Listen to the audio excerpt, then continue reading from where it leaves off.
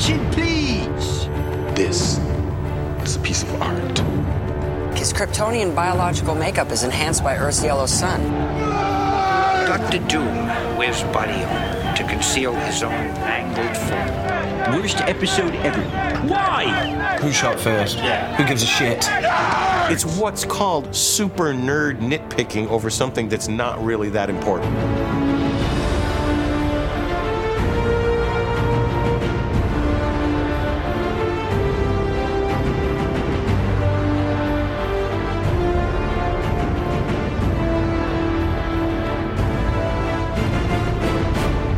Hello, and welcome back to Trennis Magnus Punches Reality, presented by Two True Freaks. I'm your host, Magnus, and right now I'm going through the six issue mini-series, but that's not actually what this is. This is, in fact, it's not even, it's episodes, but it's not even 6 episodes. It's actually 5 episodes. I'm going through a 5-episode mega-series called This Is the End. Basically, I think we all remember this trend in comics from the 1990s when the main hero was fired, murdered, or otherwise chased out of his job in favor of someplace else, or someone else, I should say. And I gotta tell you, those stories are frickin' awesome. And so, what better subject matter could there be at this stage in the game for me? So what I wanted to do was, first of all, talk about the Doomsday storyline, Superman Doomsday. I realize that the trade paperback has a different title, but the comics that I paid money for, damn it, they're called Doomsday, so that's what I go by. And to help me out is no less a podcasting talent than Sean Engel himself, former host of Just One of the Guys. Welcome back to the show, sir. How are you? Hey, I'm doing great. Thanks for having me on with this. This is not really out of my wheelhouse because at the time I was collecting the Superman books, but since my purvey is pretty much Green Lantern, this is a nice sort of, not really palate cleanser, but a nice sort of twist for me doing this to get to talk about Superman. I would have expected you to go for the traditional and get Mike Bailey on here, but since he's done such an awesome job covering it over on From Crisis to Crisis, I'm certain he's pretty much talked out about this. So I'm glad that I'm going to get an opportunity to talk about the Death of Superman story, because it is, as you said, it is just one of the best. I agree with you on that, and honestly, the thought did cross my mind to send Bailey a message about all of this. And Michael, if you happen to be listening, my rationale for doing this was exactly what you just said, Sean, that he's already done what I think is probably going to be the definitive discussion and analysis of this show. Not the show, of this storyline, asking him to come onto my show and then do what can only be a lesser version. It just seemed illogical. And it also seemed illogical to invite you on to talk about Emerald Twilight. So why not have you on to talk about Doomsday? And, the beauty of it is, if somebody is absolutely, positively determined to tie this back to Green Lantern somehow, well, as I'm sure you probably know, that's not hard to do with this storyline. So anyway, this just seemed like the more logical thing to do. So, and as I say, I'm really happy to have you on the show. And just for those listening, I'm going to pull back the curtain a little bit and say that Sean and I were actually supposed to get together yesterday to talk about this, but I had what can only be called a vehicular mishap as I was driving down the road. I was basically on my way back home. I was armed with my tacos, and that was going to be my lunch, and then, or late breakfast, really. And then Sean and I, we were going to sit down, talk about all things Doomsday, and then, as I say, vehicular mishap. So anyway, that's kind of the backstory to all of this. Now, as to, I guess, what we're here to talk about, what I've noticed is if you go up to just any average comic book collector, comic book reader, and say, hey, tell me your story about Strangers in Paradise, they probably don't have much of a story there. Or if you say, hey, I want to know where you were and what you were doing the first time you heard about Y: The Last Man, they probably don't have much of a story there.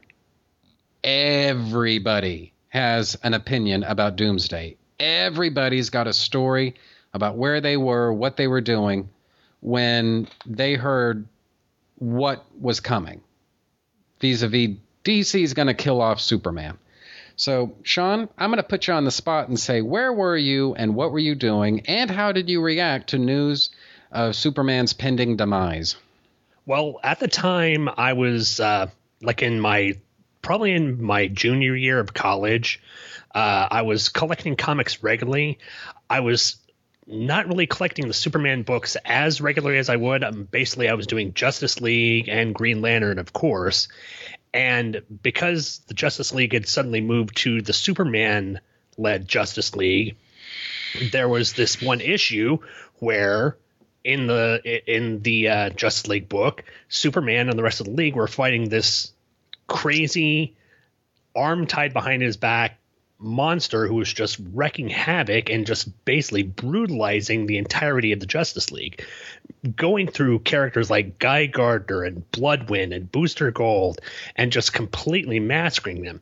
And even Superman was having a problem with this. And I was like, wow, this is something epic. So I went to my local comic shop, talked with the guys up there, and they said, oh, that's part of this story arc called The Death of Superman. I was like, wait, the death of Superman? They're going to kill Superman? And they're like, yeah, that's what we've heard. So they said, well, where can I find out more about this? And they said, well, it's in the Superman books. We've got the back issues over here. Of course, because, it's the 90s, they had already bumped the price up for the issues of like Man of Steel and I think Adventures of Superman that had come out before this, up to like $6 in a copy. So I paid for those so I could get the story.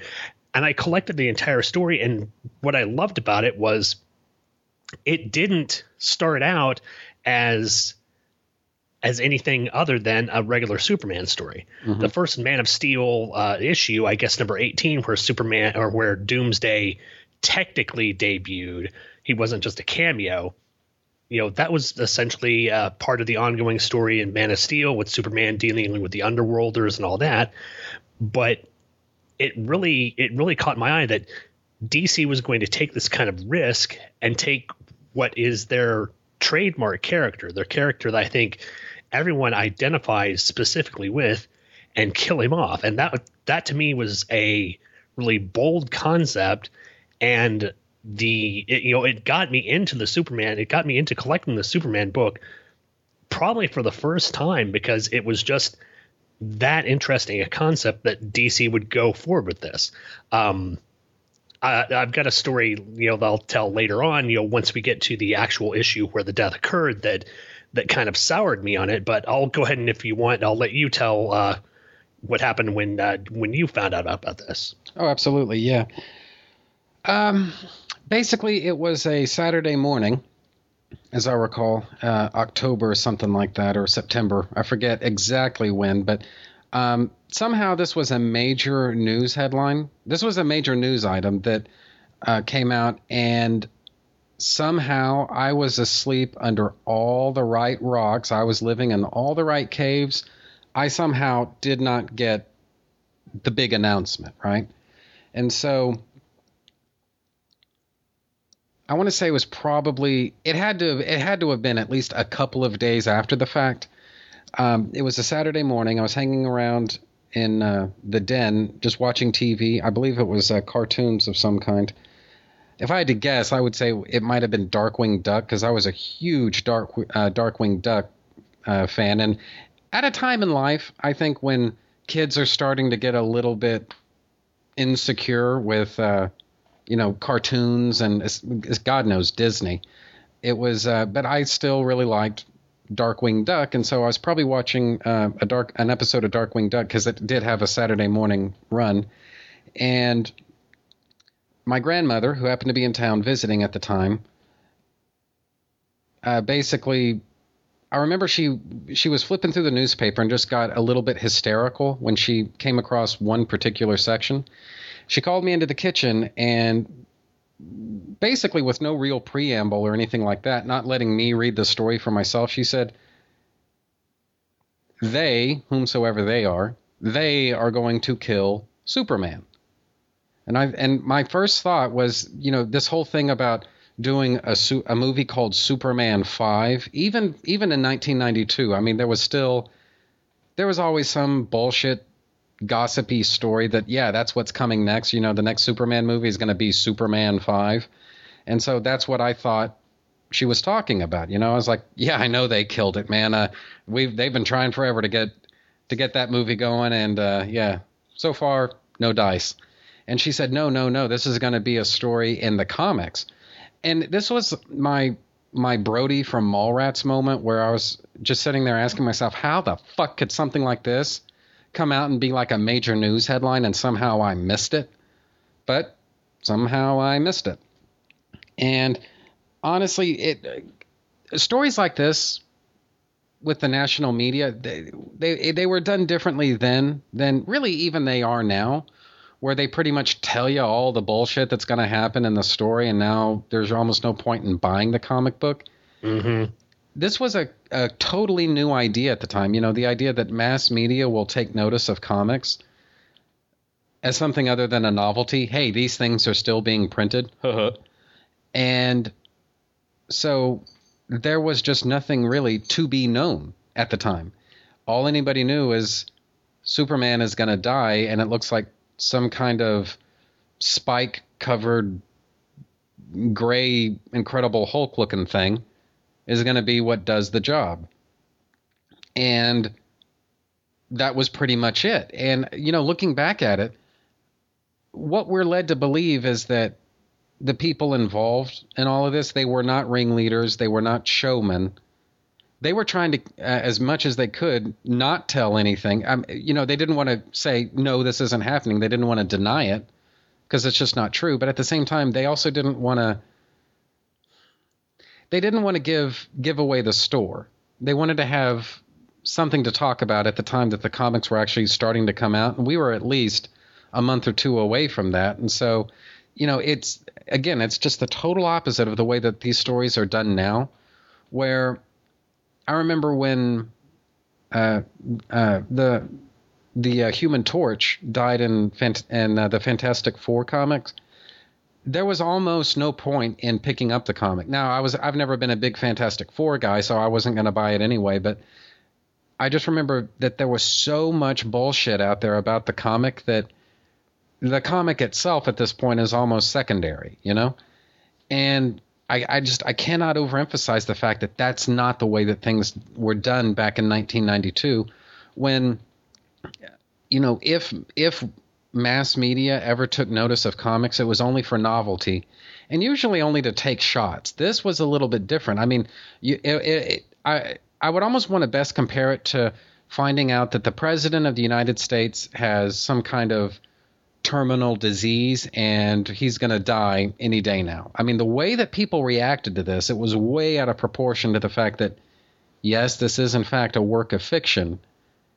People did not treat it as a work of fiction. I mean, you can't really overlook the speculator aspect, and God knows we're going to talk about that. Mm-hmm. But more the way that Joe Sixpack, the man on the street, reacted to this. It was personal in ways I don't think anybody was necessarily expecting. I mean, how does that line up with your experience? No, I agree. That's how a lot of people who I knew in the comic collecting community felt like this. You're very correct. Nowadays, when you get a story about something happening in a comic, it feels contrived. It feels like a way to boost sales, or to promote the next movie that's coming out, or to promote the next ongoing story arc that's happening. Like you said, when they mentioned Johnny Storm was going to die in the Fantastic Four, I was like, okay, great. How long until he comes back? Because you expect that nowadays. At this point in time, and yes, you can say, heroes have died and come back before. I know that prior to this, you covered on your show the death of Superman from the Silver Age, mm-hmm. and you talked about that. Now, that was an imaginary story. In this new DC universe, in this post-crisis universe, imaginary stories weren't happening. So when this was announced, it had weight to it. It had a definite feel that this was going to actually stick, because that seemed to be the way that DC was working at this time. And the fact, like I said before, that they were going to take this iconic character, the pillar of the DC universe, and have him die, granted in a way that's defending his city and defending the planet essentially from this rampaging beast, was an incredibly epic thing. And I think it affected people in ways that, in ways that are, different than how they are today. I tend to agree. And that actually leads into something that, I think, I don't know that I would have mentioned otherwise, but there was a lot of debate. As I recall, even among fans, like collectors, how permanent is this? Because it may seem cynical, like Sean was saying, it may seem cynical now, but, the weird thing is, this story and this announcement came at a time when DC killed Krypto permanently. Mm-hmm. DC killed Kara Zor-El, and at the time, she at least hadn't been brought back yet. It was, for all intents and purposes at that time, permanent. They'd killed off Jason Todd. Again, at that time, permanently. And so the suspicion a lot of people couldn't quite shake is that, look, this is going to be about as permanent as a cold. Just wait. But other people were thinking, you know what? This may very well be it. And so things like that, the sort of word of mouth aspect, I mean, what do you suppose that was doing to, the anticipation that people were having for this story? I mean, I think that kind of speaks for itself. But the other thing that I think tends to get, at least somewhat underplayed is the fact that, you know what? And Sean, no offense, if this announcement had been made about Guy Gardner or Corey from the Teen Titans or any of a number of other characters, I don't think there would have been quite that same investment. But when it's Superman, I mean, everybody knows Superman, and to some degree or another, I would say that everybody is.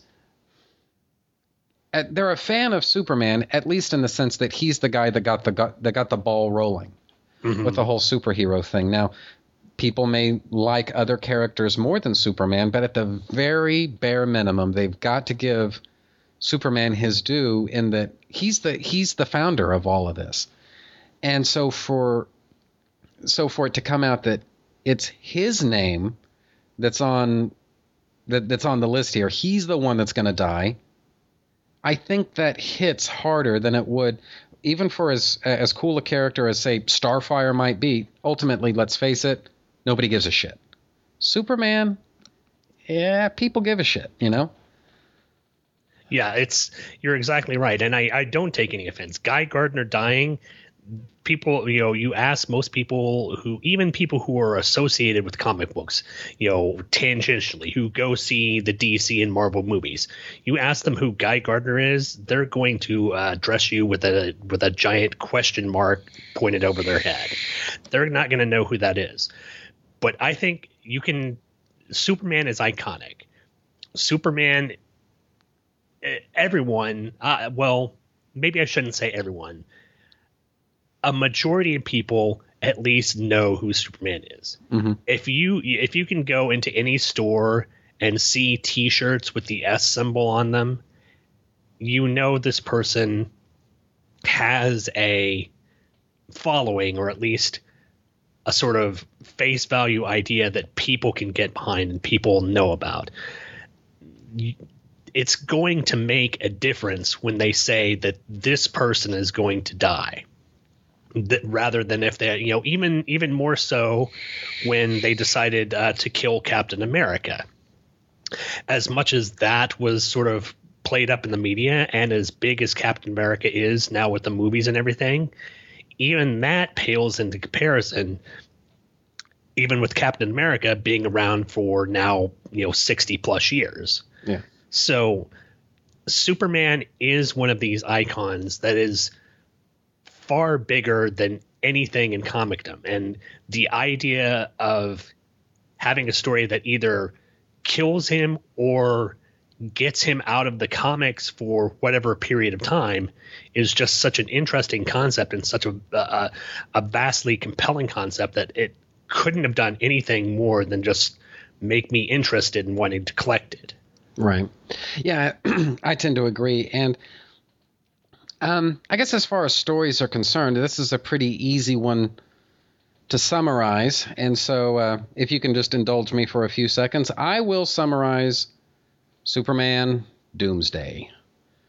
Doomsday comes, he sees the JLA, he beats the shit out of him, then he and Superman beat each other to death. The end. Yeah, it's not a very deep story. It's interestingly paced. One of the things that I got on the reread of this that I wouldn't have got unless I had listened to Michael and Jeffrey's coverage of it over on From Crisis to Crisis was the progression of panels and the panels layout throughout the books. Starting, I think, with the fifth issue before that, the fifth issue before Superman number 75. Right. The panel layouts, each page were 5-panel layouts. Then from that into the next book, there were 4-panel layouts going down to 3, then 2, then Superman 75 was essentially just a bunch of splash pages. I thought that was a really interesting concept that I didn't catch until I actually went back and looked at the books and saw that. That was an interesting idea of storytelling.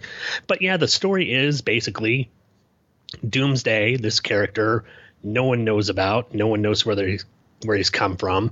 They don't know whether it's a genetically engineered creation of LexCorp, whether it's from the Cadmus Project, whether it's an alien being.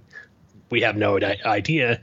It's just this rampaging murderous force that likes to crush birds and deer and basically destroy everything in its path. And even the might of the Justice League with Superman combined can't take him down.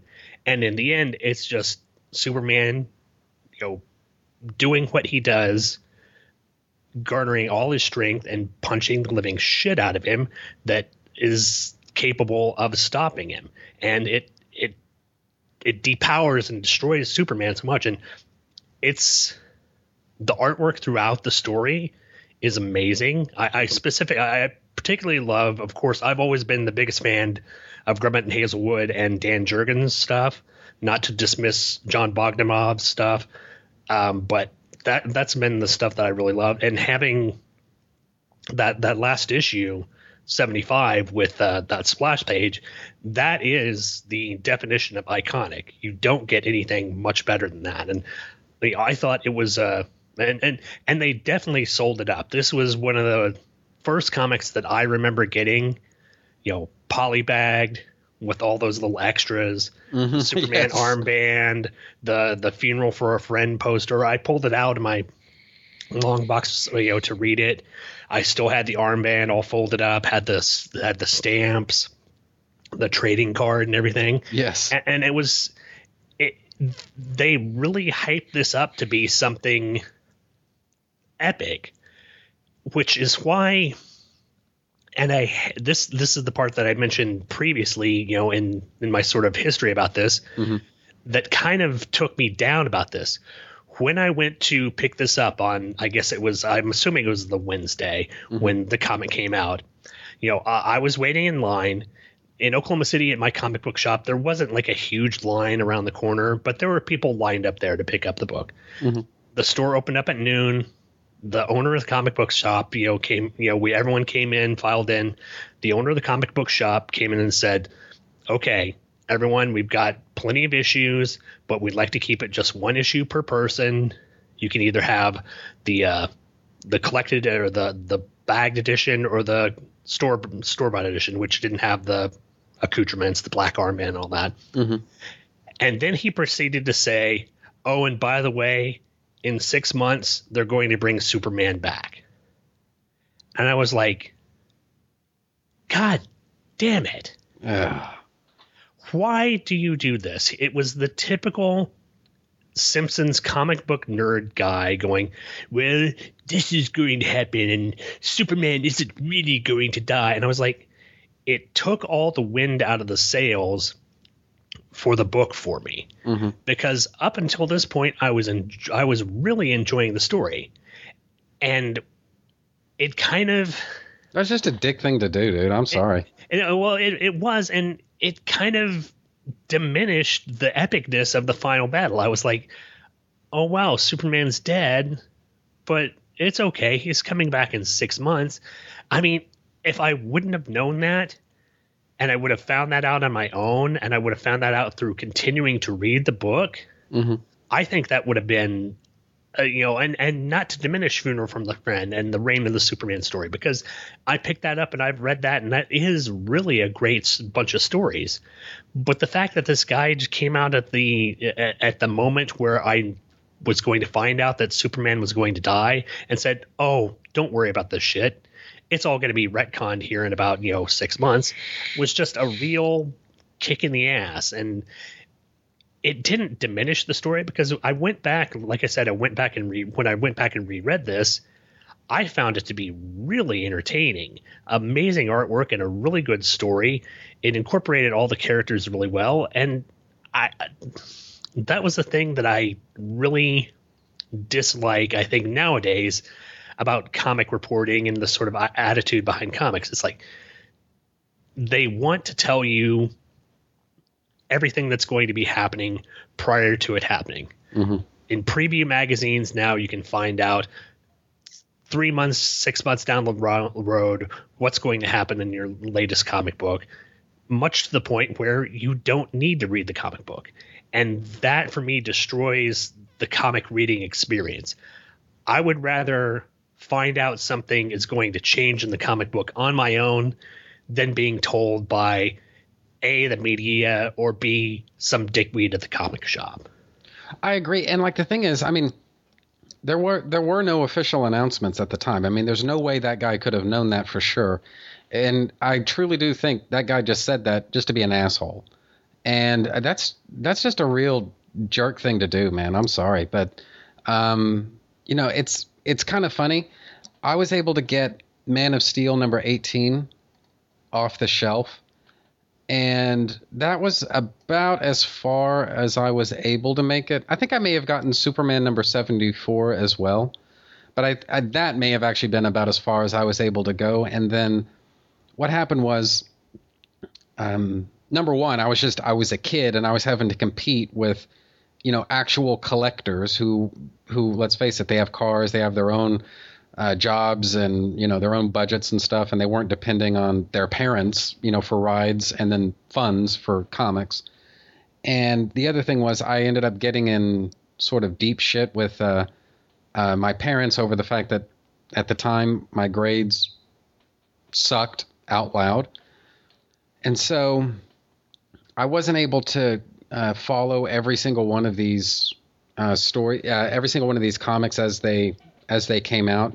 Like I said, the competition, it was just balls to the wall, because I mean, guys, it's easy to forget now, but at the time we were fully into, this whole 90s speculator craze where it was impossible to find certain comics, even as they were coming out, but you add in, the difficulty of, I'm not only up against the speculators, I'm now up against, just the limitations of being an 11-year-old kid in 1992.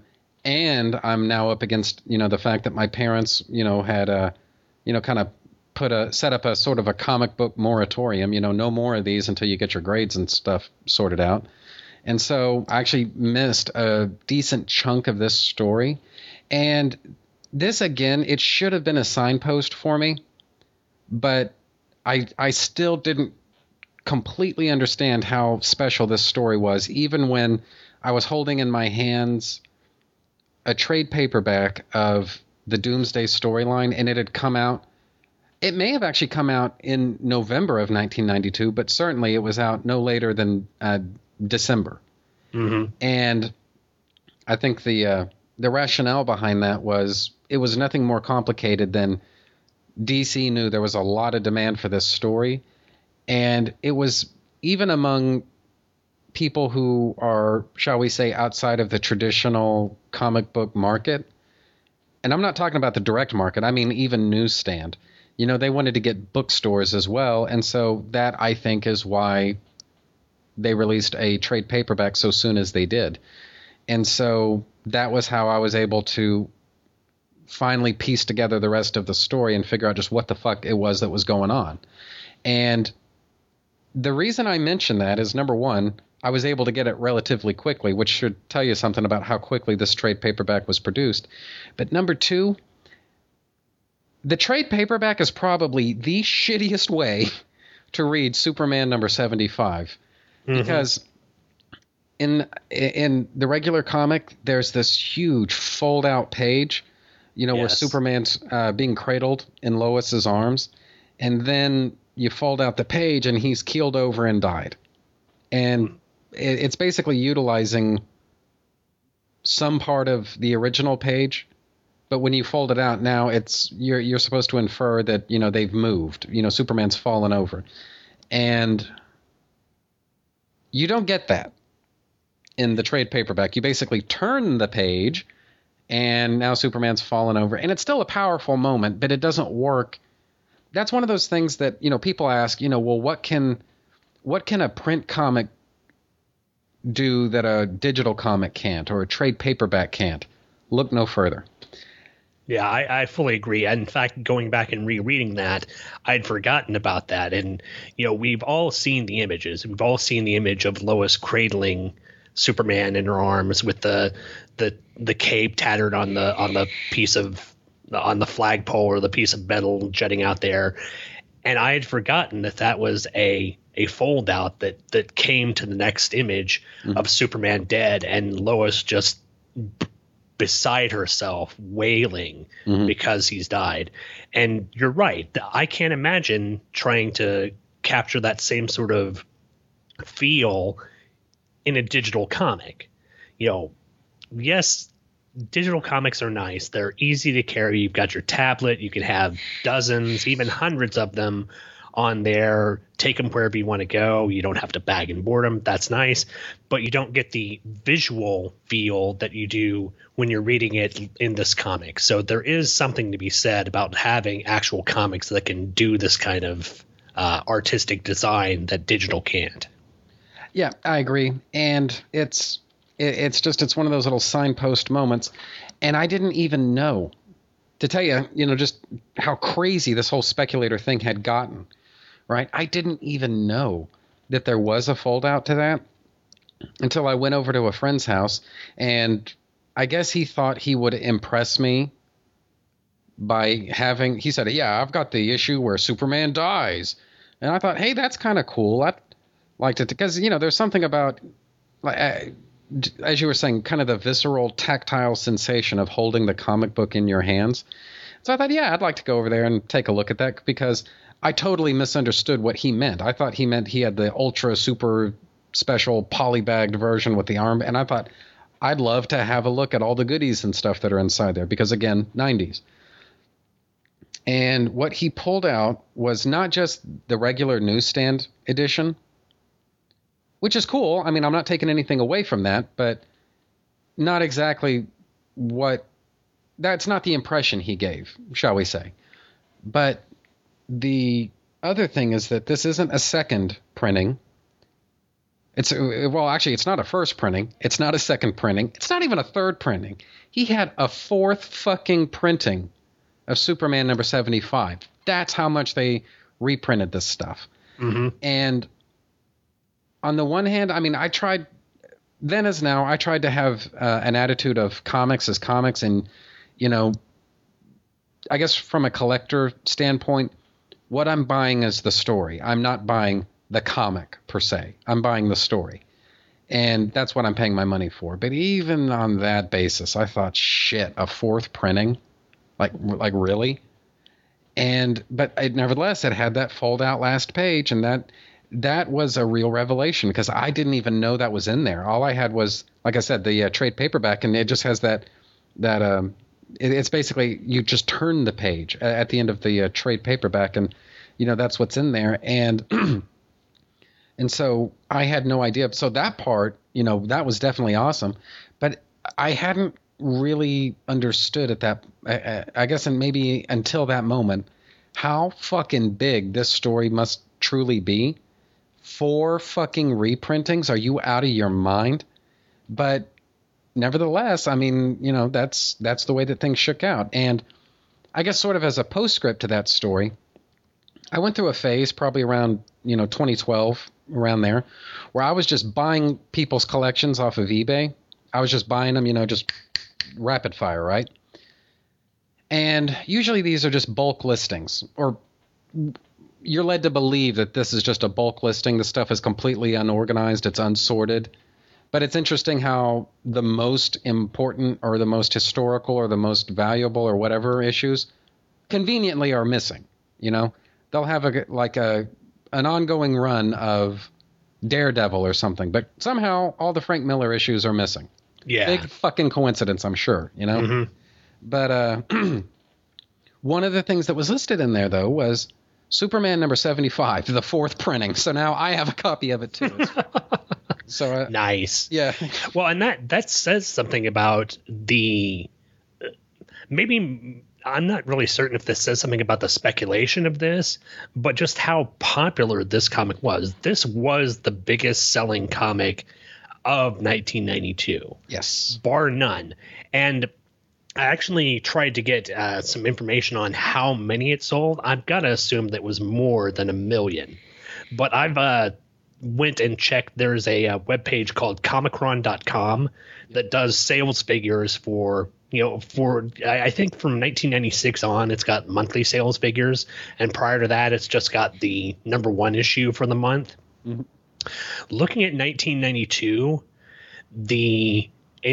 basically the entirety of 1992 up until November is dedicated to X-Men comics, Spawn, Spider-Man and Spider-Man 2099, Cable, Venom, and Wetworks. Superman comes around in November 1992, and it is the one DC comic on this list. Everything else is Marvel. And it's the weird thing at this time. Yes, at this time Marvel had all the big name comic book creators. It had Jim Lee, it had Rob Liefeld, Todd McFarlane. Spawn number 1 had come out, Image had come out. You had this era of people collecting all these issue 1s because they knew it was going to send their kids through college. And then you had this Superman number 75, which a lot of people probably thought was in the same vein and trying to cash in on this whole speculator thing and be this big iconic moment, when honestly it's just a good story. Mm-hmm. It's not out there to be the big hot artist with the new number 1 that's going to sell 500,000 copies and eventually no one's going to remember it. I think Superman 75 is a far greater idea and a far greater story than that, because it broke through all this hype of the speculators and actually delivered what I think is a really good story. So that's one of the things that I think is, the most impressive thing about it. Yeah, I tend to agree. And that sort of leads into, or that touches upon, I guess the origin of Doomsday as a storyline. And, I don't want to dwell too much on that, but at the same time, we can't really ignore it, that the story goes that originally what was planned for, 1992 as the big event for Superman was going to be Clark Kent marrying Lois Lane. And that was going to, I've heard it, different ways. That was going to happen in Superman number 75, or it was going to happen in Adventures of Superman number 500. It was going to be one of the two. And honestly, I've always thought it was easier to believe that it was probably going to happen in Adventures of Superman number 500. That's just a nice round number. To me, from a marketing standpoint, that just makes more sense. But there was a TV show in development at the time called Lois and Clark, The New Adventures of Superman, which was predicated upon, I guess, the sort of romantic aspect of the Superman mythos, where the story primarily centers on Clark and Lois at the Daily Planet. They're working on stories. They're solving mysteries. And yeah, Superman's in it, but he's not the front and center character that you would think he'd be in a more conventional type of Superman TV show. I guess as a comparison, Superman in Lois and Clark gets a lot less screen time than Superboy does in the Superboy TV show that had been going on up to that point. And so it was thought it would be good corporate synergy to have Superman, or rather Clark and Lois, get married in the comics at the same time that Clark and Lois get married on the show. People keep calling this corporate synergy. Now me, I'm a bit more cynical. I tend to think that somebody from the production office realized, you know what? If they marry those characters in the comics before our show even starts, then sooner or later we're going to marry these characters and people are just not going to give a shit. That, I think, was a much bigger motivation, than this whole idea of let's do it all at the same time. It'll be good for everybody. I don't think so. I think that basically somebody from the TV show wanted to protect their turf, or what they saw as their turf. And so maybe I'm wrong. There's absolutely no evidence I have for that. I'm just going off of my own intuition. But I'm just saying that if it was me, if I was developing that type of a Superman show and I thought the comics might steal my thunder, I might pull rank myself. So that, I think, is what's going on. But whatever happened, happened. And so Mike Carlin and the other members of the creative team were basically facing a situation where they have to develop a new story to be their big event for 1992. And so apparently the best idea that anybody had was killing Superman. And honestly, I think there's a certain amount of, how shall I put this? There's a certain amount of bravado and I guess kind of balls that goes with being young, that if these people had been in their upper 40s and somewhere in their 50s or something like that, I don't know that they would have been willing to take this kind of a risk. But there's something about being in your 20s and in your 30s. You think, yeah, fuck it, I can do that. Why not? Fools rush in where angels fear to tread. And that, when you really think about it, that was a great recipe for a shit hack job story where you make Superman a virtual laughingstock. Now, what I think we can say for sure, and this kind of goes back to your point,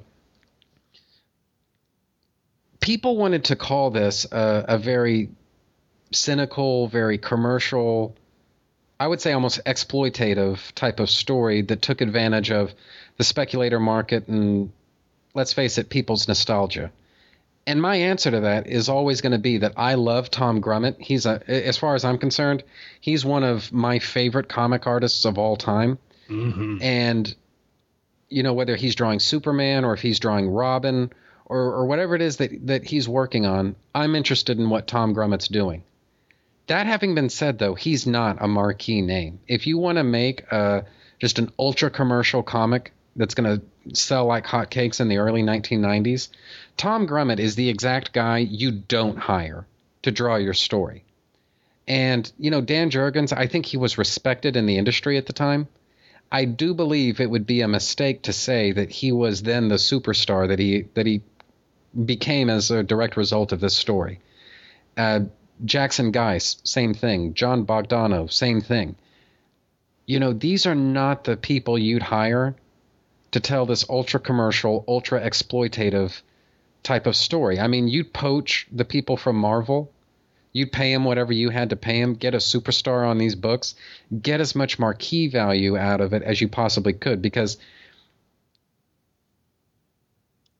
in the 90s, the understanding was that people didn't buy stories. They didn't buy comics. They bought talent.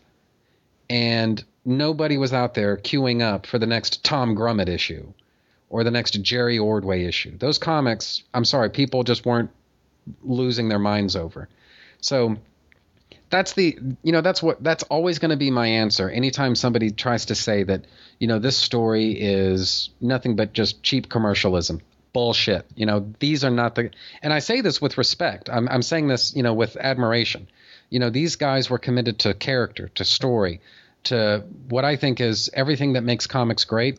These are not the guys that you go to for crass commercialism. And so that's how I know that everybody's heart was in the right place with this storyline. But even if it wasn't, you know what? Fuck it. It's the 90s. Everybody else was getting rich. Why can't they? So either way you look at it, to me, it works.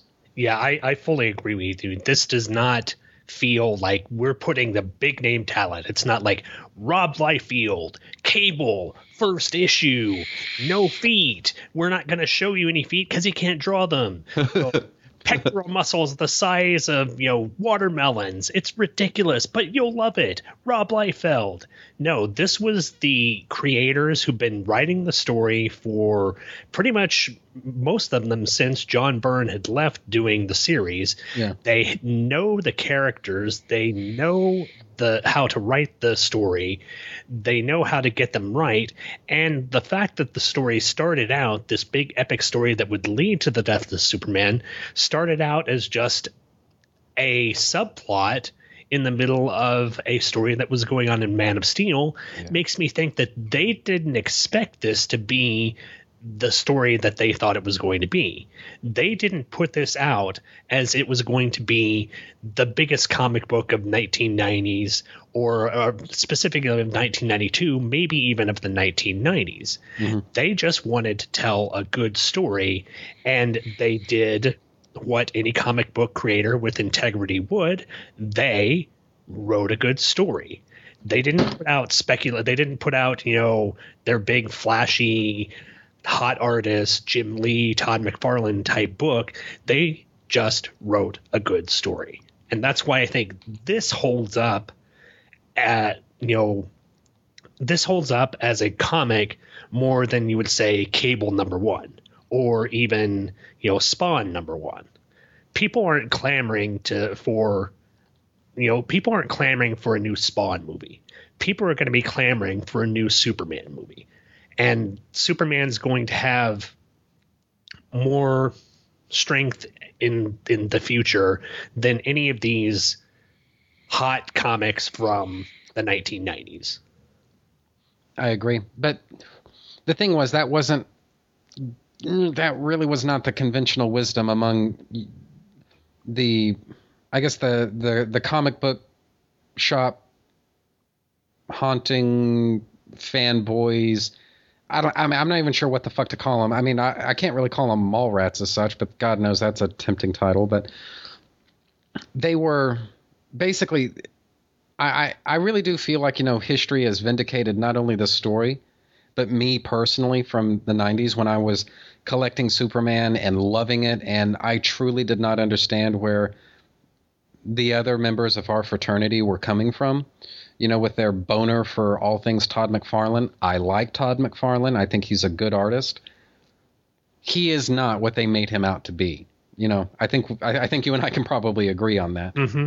And, the thing about it that, honestly, it's kind of funny. One of the things that you've been very complimentary of is that this started off as just another story, almost as a subplot that was going on in Man of Steel #18 that just mushroomed from there.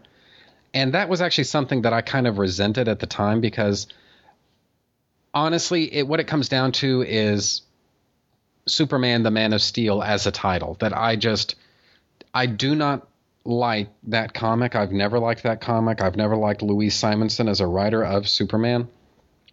I've never liked her subplots. I never liked all that underworld bullshit. I never liked Keith and Myra and that orphanage shit.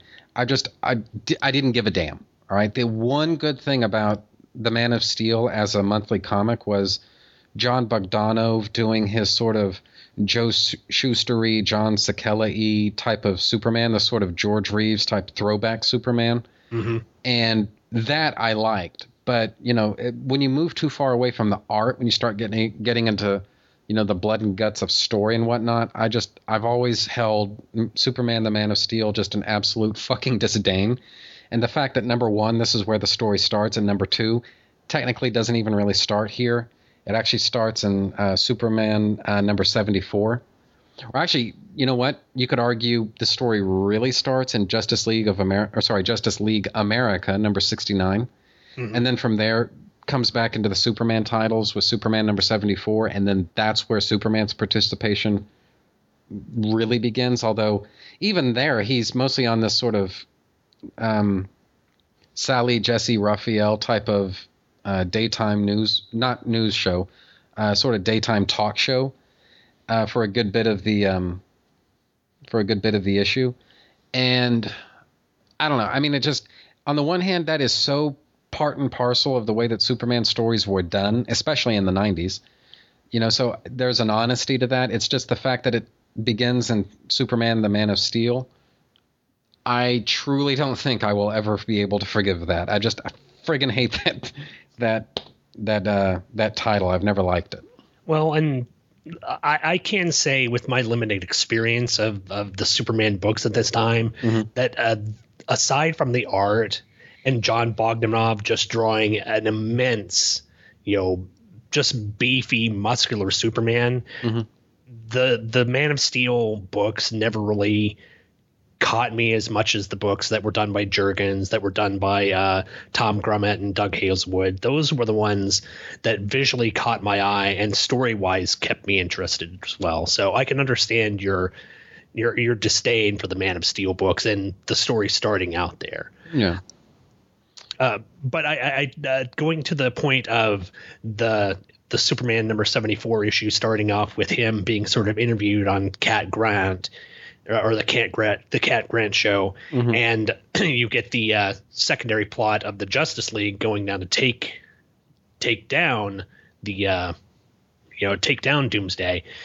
It does kind of come in that era where we're getting more sensitive, and you talk, the idea that they're trying to get across in the interview is that Superman doesn't need to take down all these villains with violence, with punching, and that's kind of what they're trying to get across in this. There's mm-hmm. kind of a subplot of that, and it's interesting that at the end of the story, the way Superman has to take down the villain is by literally punching the shit out of him. Mm-hmm. So we're at this time period. It's the late 90s. There's an election going on.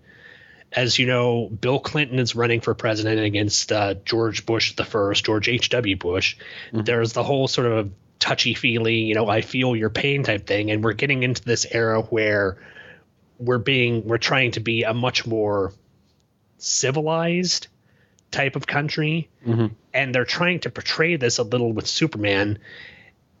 But it's interesting that even though Superman's voicing these kind of opinions of, I would rather work things out rather than have to go in and beat the crap out of someone, that in the end, the story is resolved by Superman literally beating the crap out of someone and doing it so hard that he actually dies himself. So I thought that was, I don't know if that was necessarily ironic, but sort of different. It sort of showed the ideal of the time. Yeah, and I get all of that, and you know what? You could even kind of see that as sort of meta commentary on goings on in comics at the time. Because God knows, comics, I think in general, have never been all that genteel a medium, but certainly not in the early 90s when it was almost as though, like, if people like this really did exist, like in the real world, like people with these kinds of superpowers that were tearing the city up every single week, we'd fucking nuke them. I mean, sorry, but that's, and so I always kind of, well, not always, but I mean, like looking back at it, I do kind of wonder, was there a little bit of meta commentary on that? But, in Justice League America number 69, in all of that, I guess the news, I keep calling it a news show. God damn it. It's a talk show. But anyway, it's a talk show. One of the things that kind of worked for me about this little aspect of the story is that what we're seeing here is not Superman as superhero per se. This is more Superman as public figure, Superman as celebrity. and he gives very coy answers to certain things. You know, there's a moment, and this is on actually page number 9, where Cat tries to press Superman on his relationship with Guy Gardner. And Superman gives a very politician-type answer where he says, Mr. Gardner and I are colleagues. Though it's true our relationship is somewhat icy, we do manage to get the job done. You know, and he's not confirming anything, but he's not really denying anything either. He's just trying to give a very politic type of answer. And it's one of those things that I don't think the Superman titles really did all that often, of showing Superman as public figure. That, I don't know, it just, I guess I hadn't really thought too much about Superman in those terms prior to reading this issue. But I thought, you know what, if he does any kind of interview at all, he's got to be kind of careful about what he says. He doesn't want to shit talk his own teammates, but at the same time, he doesn't want to lie to people either, you know? Mm-hmm. And it's, you know, it's really apropos of nothing, at least as far as this story is concerned. It's just one of those things that when you look back at it, you know, it's just that texture to a story that, I don't know, it's just, I enjoy it. It kind of holds it all together for me. So, but it's kind of, as you say, it is funny though that, you know, the, all of this talk about, you know, violence and whatnot, is happening, and, you know, intercut with the Justice League beating the crap out of Doomsday, Doomsday beating the crap out of the Justice League, et cetera, et cetera. So, that is, I've always thought that was a kind of amusing. So now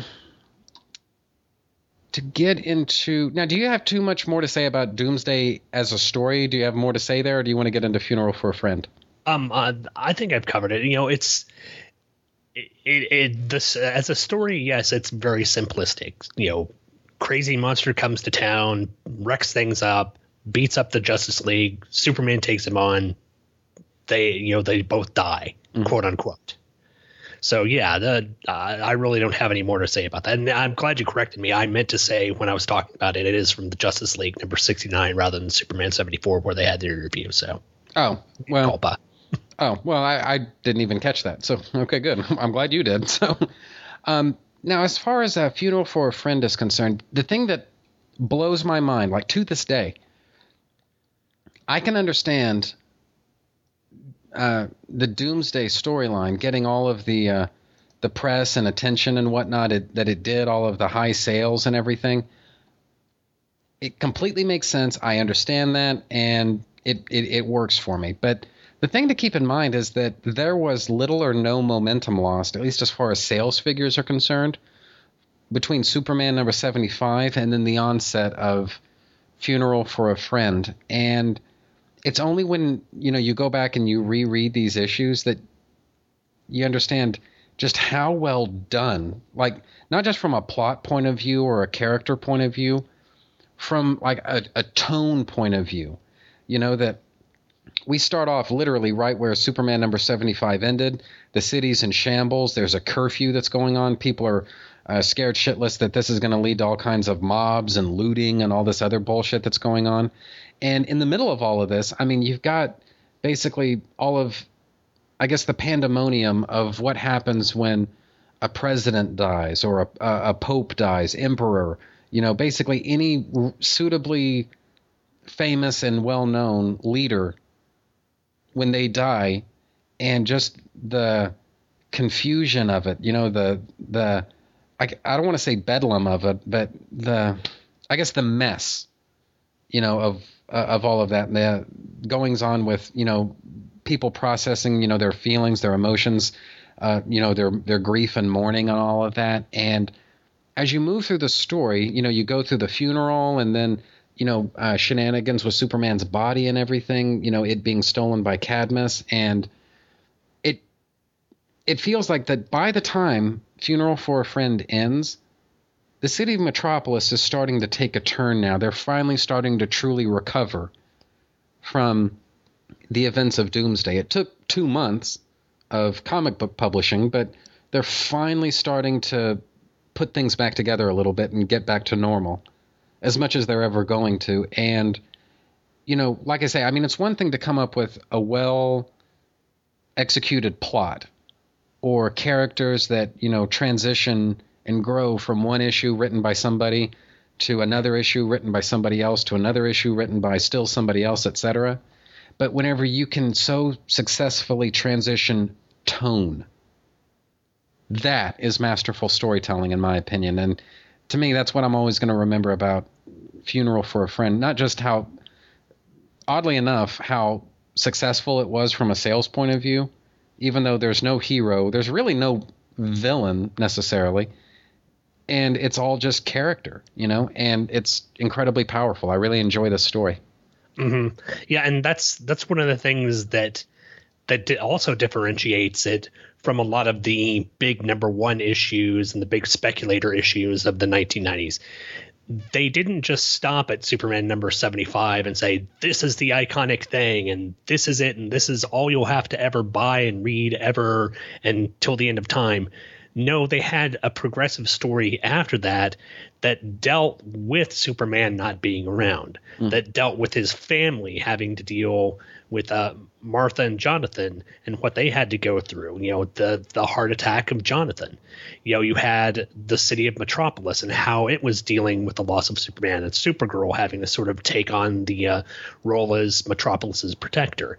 You had the Justice League and how they dealt with all this loss.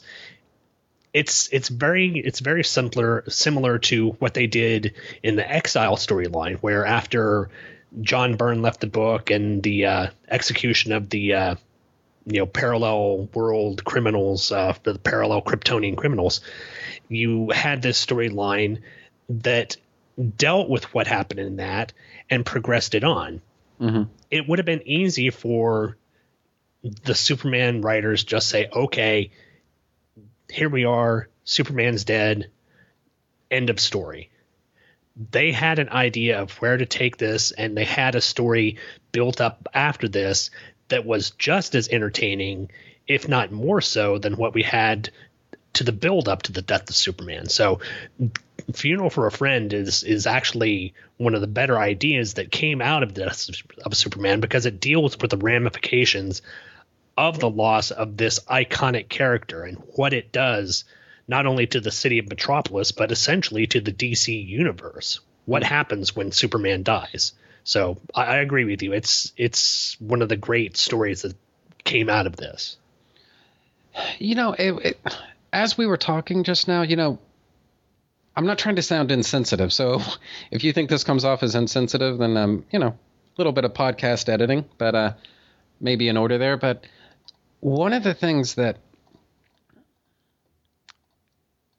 just to kind of put this all in a little bit more modern point of view for a lot of listeners, when I say 9/11, I don't mean, you know, just the act of planes crashing into buildings. I mean, later that night, you know, when the towers had fallen, and, you know, by this point, all of the casualties, they'd probably passed away by that point. You know, the attacks were over, and now we're all reacting to it. We are full bore reacting to it. You know, I know very few people who, look, I've never been to New York. I never visited the towers whenever they were standing. I never saw any of that. I just never had the chance to do that, right? But at the same time, everybody took that a little personally. You know, this was done not to buildings. This was done to us. And, you know, I kind of want to compare the tone of the first few issues of Funeral for a Friend to that same kind of just shock. You know, once it's all over, you know, taking stock of, you know, who are we as a people now that we've lost this? You know, who are they? Who are we? Who, you know, what the fuck is going on, you know? And just the mess of it. Not the morning of 9/11, the evening of 9/11, you know? Do you think that's a fair comparison, or? No, I think that's exactly the kind of thing that you can compare to this story. After after the destruction, after the violence, and after all the devastation has gone on, we have to take assessment of all of this, and we have to separate ourselves from it. And that's what Funeral for a Friend did. It allowed people to realize that this actually happened and what comes forth from this. What do we do now? We have to move on. This thing has happened. It's tragic. It's horrible. But there's tomorrow. And what happens tomorrow? And that's essentially what they're telling. You know, we get in the Justice League issue, we find out that, you know, Booster has basically lost all his power because his suit got all messed up. Beetle essentially was in a coma. Guy Gardner had the living shit beat out of him to the point where in the storyline he couldn't even see because his eyes were so blackened that he had to have, you know, people point his ring and shoot. So we're dealing with all this tragedy, and we're having to step back and take assessment of it all. So I think it's definitely an apt comparison to relate the death of Superman story to something tragic like 9/11, or, you know, more recently, more appropriate for me in Oklahoma City, the Murrah building bombing, which happened, you know, just a couple of years after this. So it's one of those things where you hear about this and you see the devastation, and then for the next couple of days you're assessing, well, what happened? What caused this? How do we deal with this? How do we deal with this tragedy? What do we need to do? And Funeral for a Friend is where they get to approach that and where they get to look into that. So, yeah. Okay. And since we're going since I'm going a little too hot for TV here, there's a moment on in a Adventures of Superman number 498 on page 15. Paul Westfield basically has it out with Maggie Sawyer, and Dan Turpin decides he doesn't like his tone of voice and just punches him right in the gut and sinks him like a stone, right? And what seemed to push Turpin over the line is Westfield saying, "And I hesitate to call a cigar-smoking chick a lady." Now, I realize that in comics, especially, code-approved comics, there are certain things you simply cannot put in there. It doesn't matter even if you're putting that in there to criticize it. It cannot be in there. That having been said, I don't think we're supposed to infer that Westfield called, and I'm already Maggie Sawyer. We're not supposed to assume that he actually called her a chick. I think we're supposed to call her the word that begins with D and rhymes with bike. Mm-hmm. I think that's what he actually is supposed to have said there. What do you think? I could completely agree with you in that, and I'm ever so glad that Turpin punches that son of a bitch in the gut. Yes. Because as much as Dan may have been uncomfortable with Maggie and, you know, her being a lesbian character, he was a friend and co-worker to her, and he's not going to let someone demean her. And I think that's a powerful point in the book, that you can have someone who disagrees with who this person is, but cares about them so much that he's not going to let someone else denigrate that person. So I can see them not being able to get away with that, because you can't make those kind of slurs in a comic. It would be essentially if they were to call Ron Troop, is that the guy who's an African American? Yeah. The N-word. That would be something they couldn't get away with and would get them in a lot of trouble. Right. So, I'm pretty certain that's what happened, or what they were trying to imply without actually putting the word in there. Right. Yeah, fair enough. I've always wanted to get a second opinion on that, but how do you have that conversation with somebody, So, what do you think? Do you think he actually said the D word there? Or so anyway, I just wanted to ask somebody. So cool. Yeah.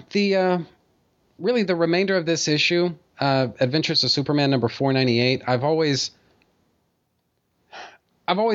appreciated it. I mean, to me, I always kind of felt like this is the real beginning of Funeral for a Friend. I'm not trying to take anything away from Justice League America number 70, which, if we're intellectually honest, I think technically Funeral for a Friend actually starts there. But I don't know why, but I always look, and it may just be this just kind of ancient prejudice that I always had, even as far back as when I was a kid, where I didn't really follow the Justice League title because of the fact that, it's Justice League. I don't really know these characters. I've only got so much, imaginary budget that I can spend on comics, and I can't really afford to branch out and follow this other title, as interesting as it looks, because it's kind of funny, you and I are kind of coming at this from totally opposite places, where you're a little bit slightly an outsider to Superman, and I'm slightly an outsider to this era of Justice League, and so as I think about it, you're actually the perfect person for me to have on this show. So cool. Glad I was able to make it then. And anyway, but yeah, I mean, I'm not trying to take anything away from this when I say that. Yeah, this is definitely a valid and legitimate part of the story. I've always kind of held this era of Justice League sort of at arm's length. But since we're talking about this issue, it's only fair to say that on page 16 of Justice League America number 69, we see Power Girl wearing one of the truly awful costumes that she's ever had. And she's had some terrible ones, don't get me wrong, but wow, this one. This is... Yeah, the Power Girl in her iconic original costume that sort of sprang out of All-Star Comics, or, well, yeah, it was All-Star Comics at the time, before it became All-Star Squadron, is nice. The one with the white unitard and the circular cutout to kind of show off her cleavage is also very iconic. But there are times where they muddled up with her history. I know they covered it over on Secret Origins recently, her new revamped history where she was the daughter of Arion, Lord of Atlantis. Ugh. Just muddle things. As much as I love Crisis on Infinite Earths, I do think it is one of the best comic book stories out there. Mm-hmm. It did do some things that just kind of muddled with certain characters. And I think Power Girl and Donna Troy as well were some of the ones that just kind of took a licking in that story. So yeah, Huntress as well. Oh, Huntress. Yeah, definitely. Now that, it's not Helena Wayne anymore, it's Helena Bertinelli and then all of that. So yeah, wackiness. Yeah. All right. I just wanted to, the reason I mention it is because I've always kind of wanted to like Power Girl.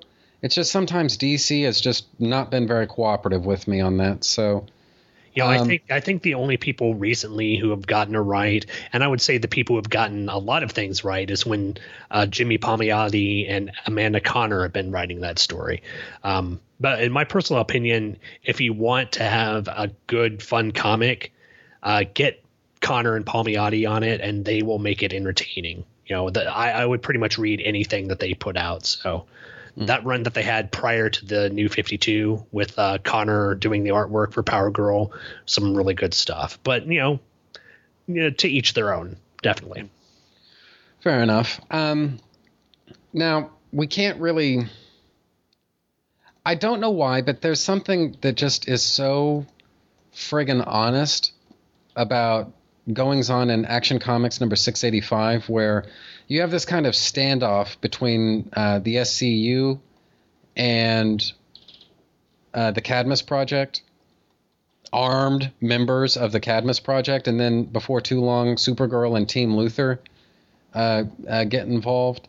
And I don't know why, but because I'm at a serious loss to think of anything like this in recent or even distant history, where you have a what amounts to a private company getting into a firefight with a bona fide police force, and they're basically having this sort of strange pissing contest over somebody's dead body, et cetera. I mean, I truly can't think of any kind of antecedent in this that any of us can draw upon, like 9/11 with Superman just dying. I'm at a loss to think of any kind of antecedent for this, but at the same time, it feels so familiar somehow. Like something like this seems plausible. There are circumstances where something like this could happen, even though I'm at a severe fucking loss to think of one. I don't know why. It just feels real, Mm-hmm. And it's interesting. I think this is something that they may, that we've seen in sort of snippets from the new Man of Steel, or not Man of Steel, unfortunately, Batman vs. Superman promo or trailer, that we may see something like this with the government taking the body of Zod.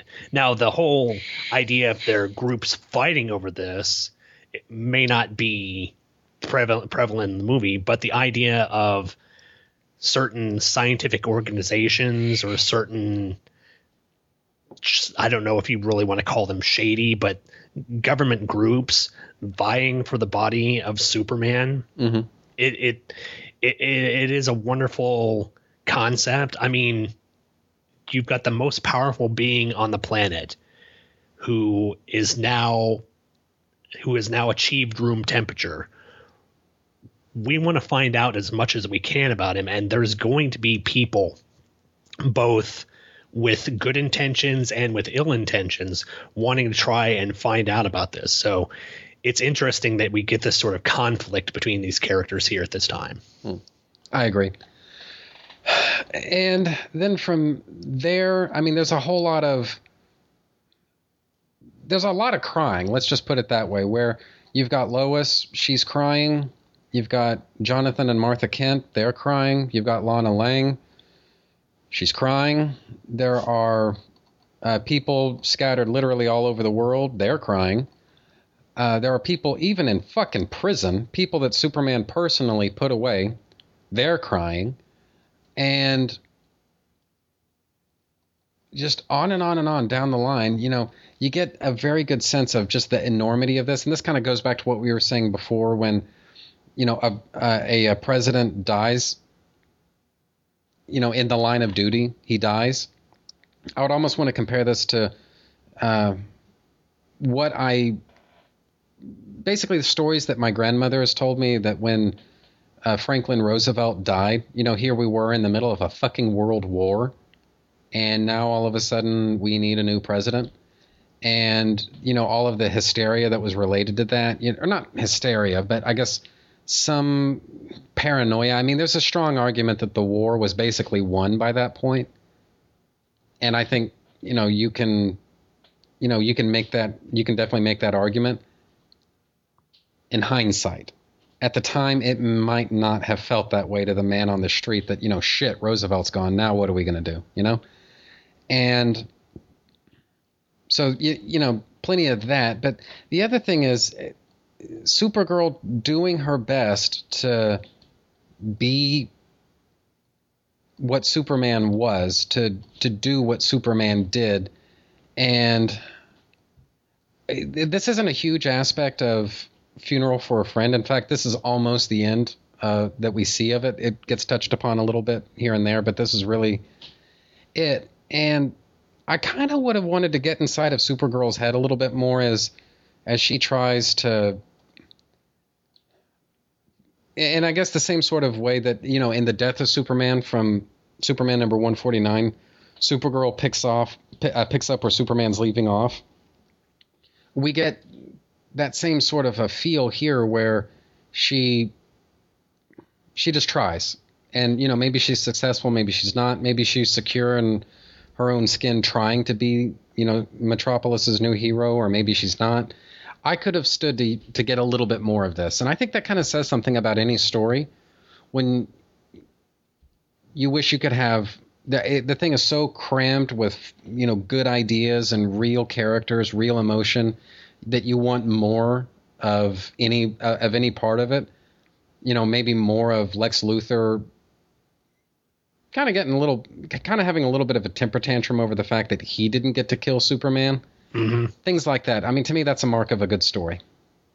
Yeah, exactly. And like we've said throughout the show, this is not indicative of the sort of 90s era of comics. This is a good story. This isn't a hype issue. And the fact that it came out in the middle of all this sort of fluff and is actually still well regarded by, I would think, the majority of comic book readers as a good tale, it says something about the creators at the time and the vision that they had for the book at the time. This isn't, again, not to bash on the people from Image, but no one's going to hold up Cable #1 as one of the greatest stories of the 1990s.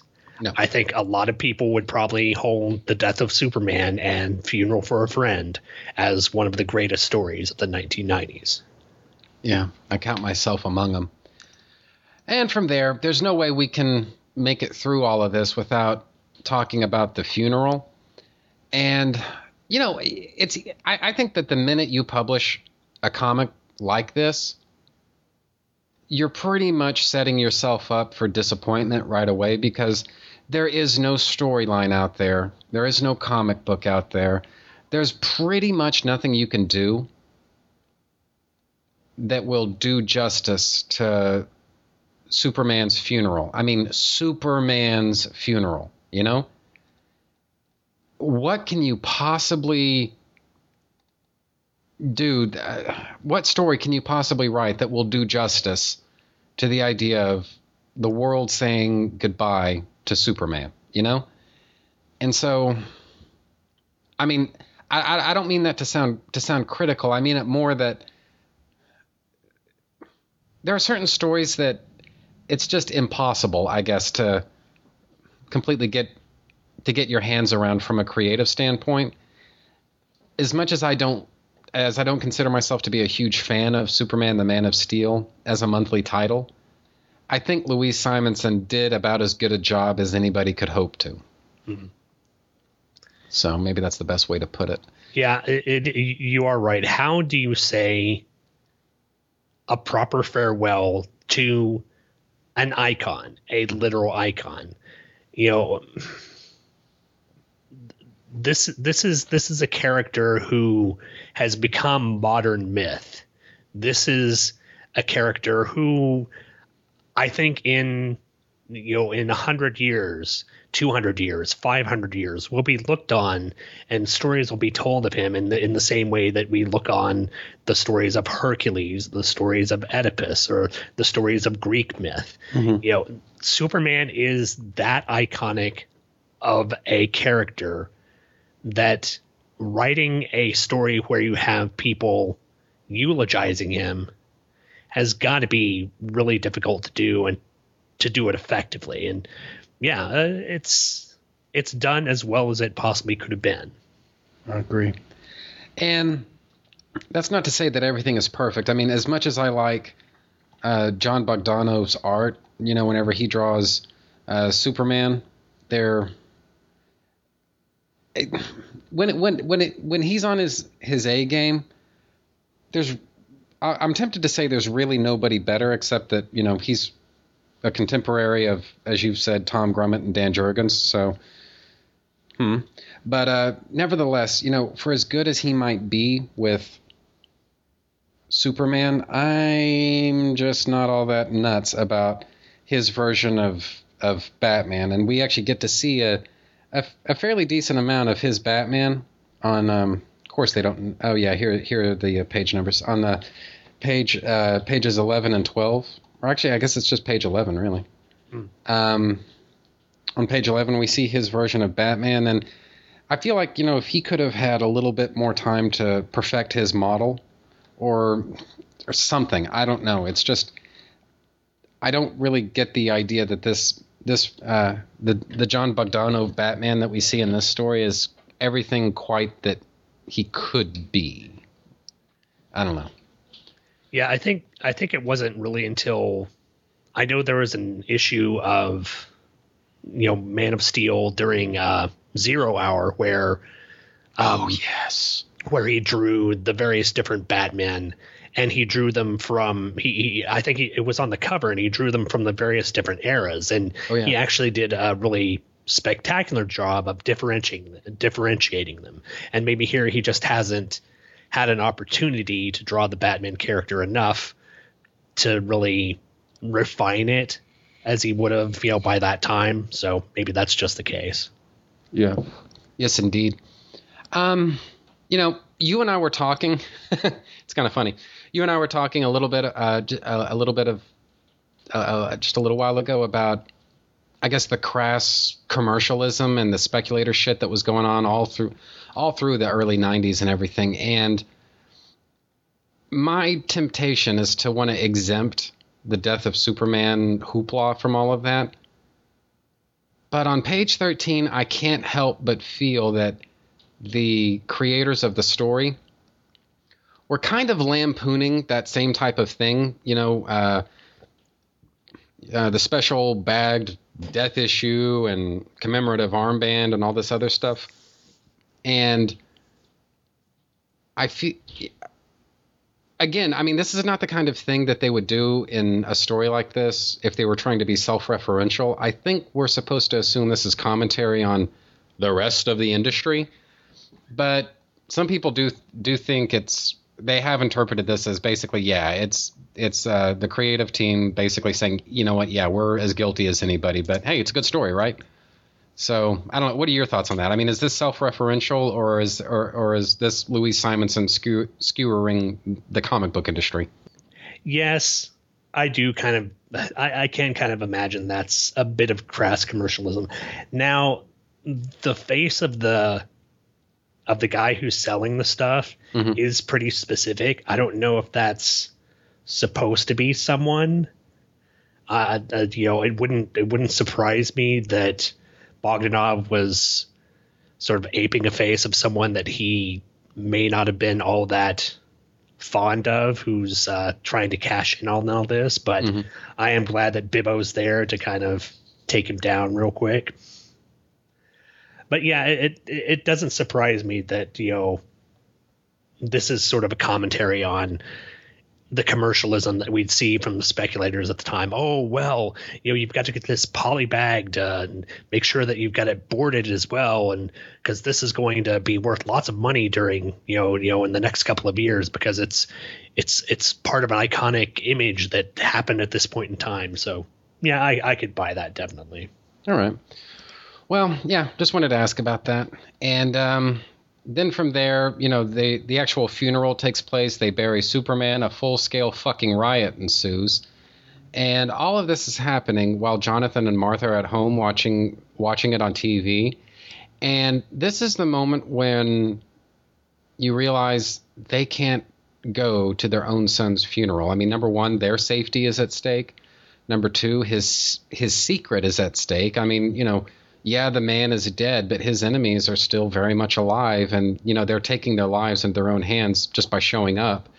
Why would these people from so far out of town be there?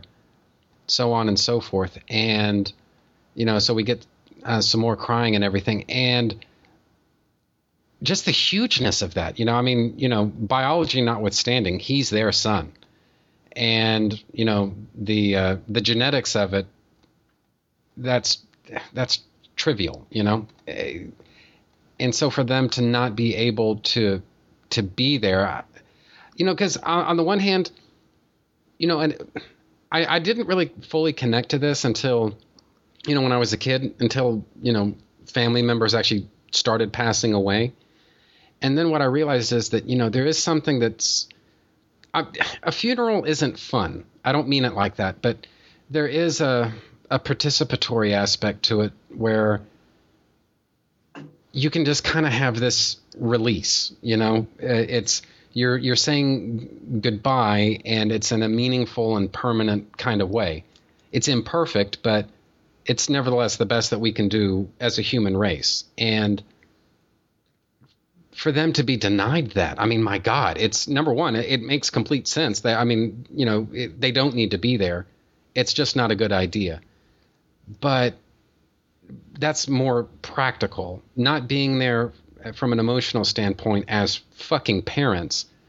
I mean, my God, what would that do to somebody, Yeah, the Kents have got to have it the worst out of all these people because they're having to mourn in silence.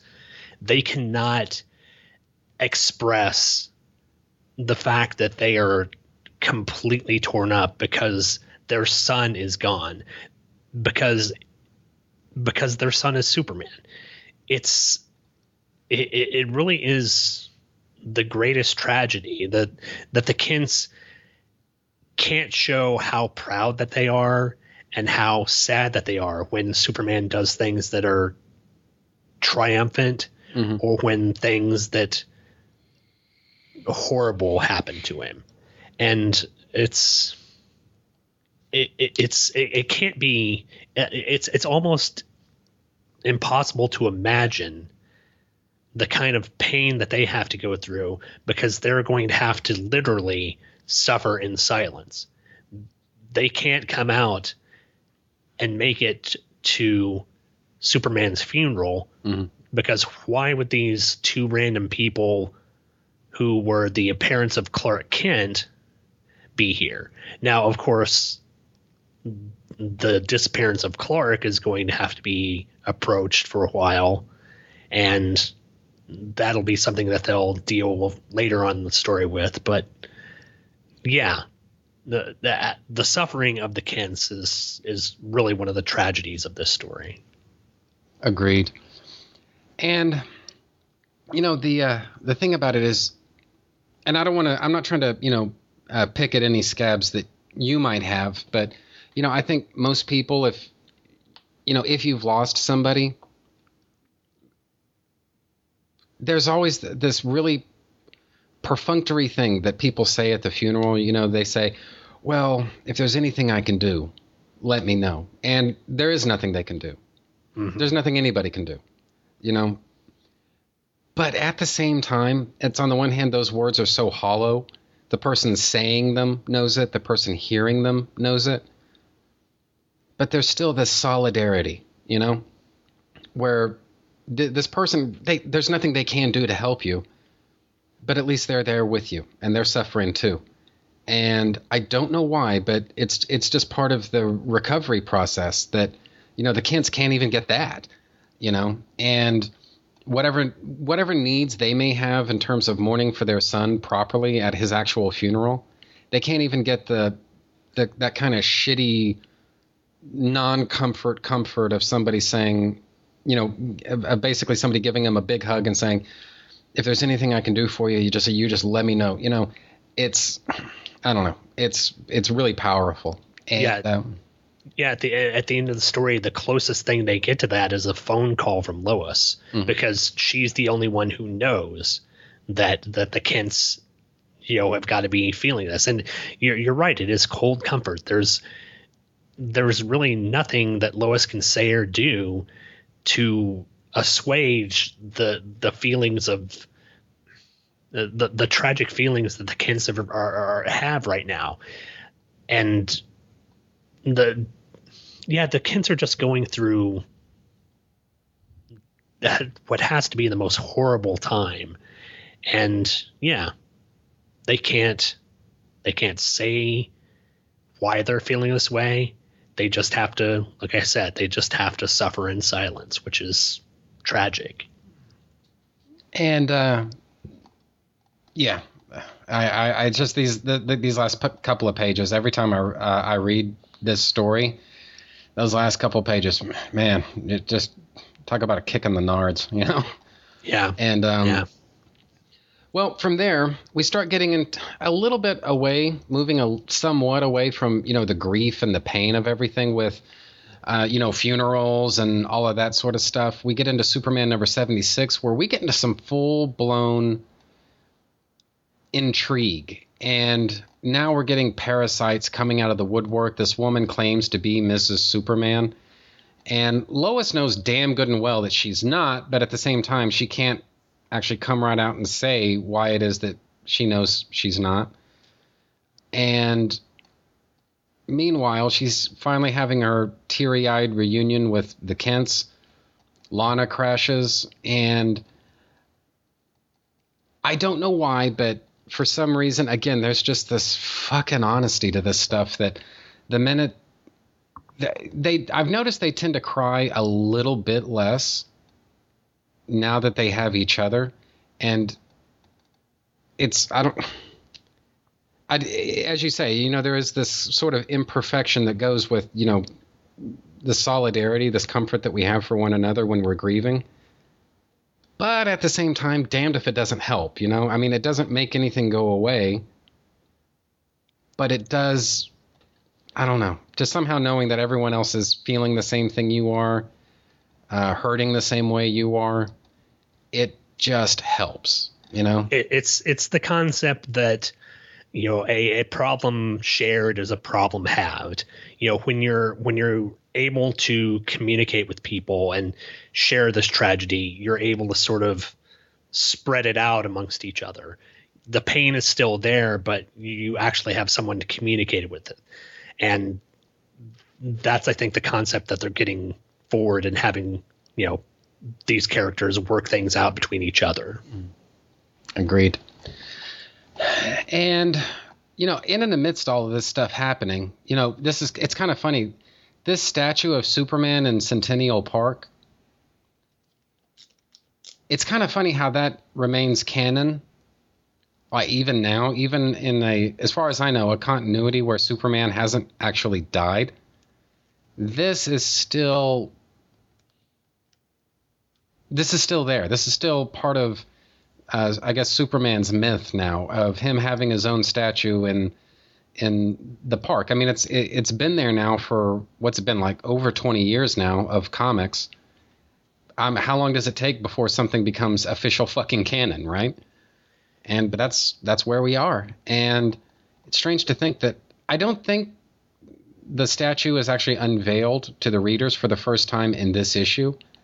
I think it was actually in Man of Steel number 20. But I think this is the first time we get we get a good look at it. And I don't know. I mean, speaking of crass commercialism, I remember thinking, at the time that these comics were coming out, if DC really wanted to cash in on all this Death of Superman hoopla, they could make these little statuettes. You've got the base there with, the symbol on it, and then Superman, Superman statue holding the eagle on top of that. And, it could have been a collectible something or other. And to this day, it surprises me that nobody thought to do this, but apparently no one ever did. Yeah, I remember at this time they were starting to put out the the pewter statues or the pewter sculpts of things. So it wouldn't surprise me if they would have put something out like this where they would have just put the Superman with his arm out and the eagle landing on it as a kind of tie into it. Mm-hmm. But yeah, that does seem very crass because it is commercializing on. Yes, it's a fictional character, but it's the death of a fictional character, which, does sort of smack of consumerism at its worst.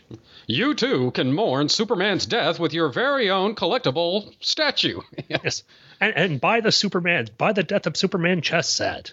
Yes, pawns like Maggie Sawyer, Guy Gardner, Maxima. Yes. And a special edition Jimmy Olsen as Turtle Boy. Oh. I'd actually be interested in that now. You've sold me. Good job. There you go. All right. Thank you. Come on, Franklin Mint. Get on that. We can do this for the 30th anniversary. And then the issue ends with operatives from the Cadmus Project stealing Superman's body And then that, of course, leads us into Superman number 499, where we see a little bit of what's going on now with Cadmus's interest in Superman. But before we can even get into that, on page 3 of Superman number 499, we get one of my favorite Supergirl illustrations ever. This is like top 5 right here. This sort of landscape style portrait of Supergirl just zooming over the city and everything, and I just love it. I would love to see something like this in that Supergirl TV show.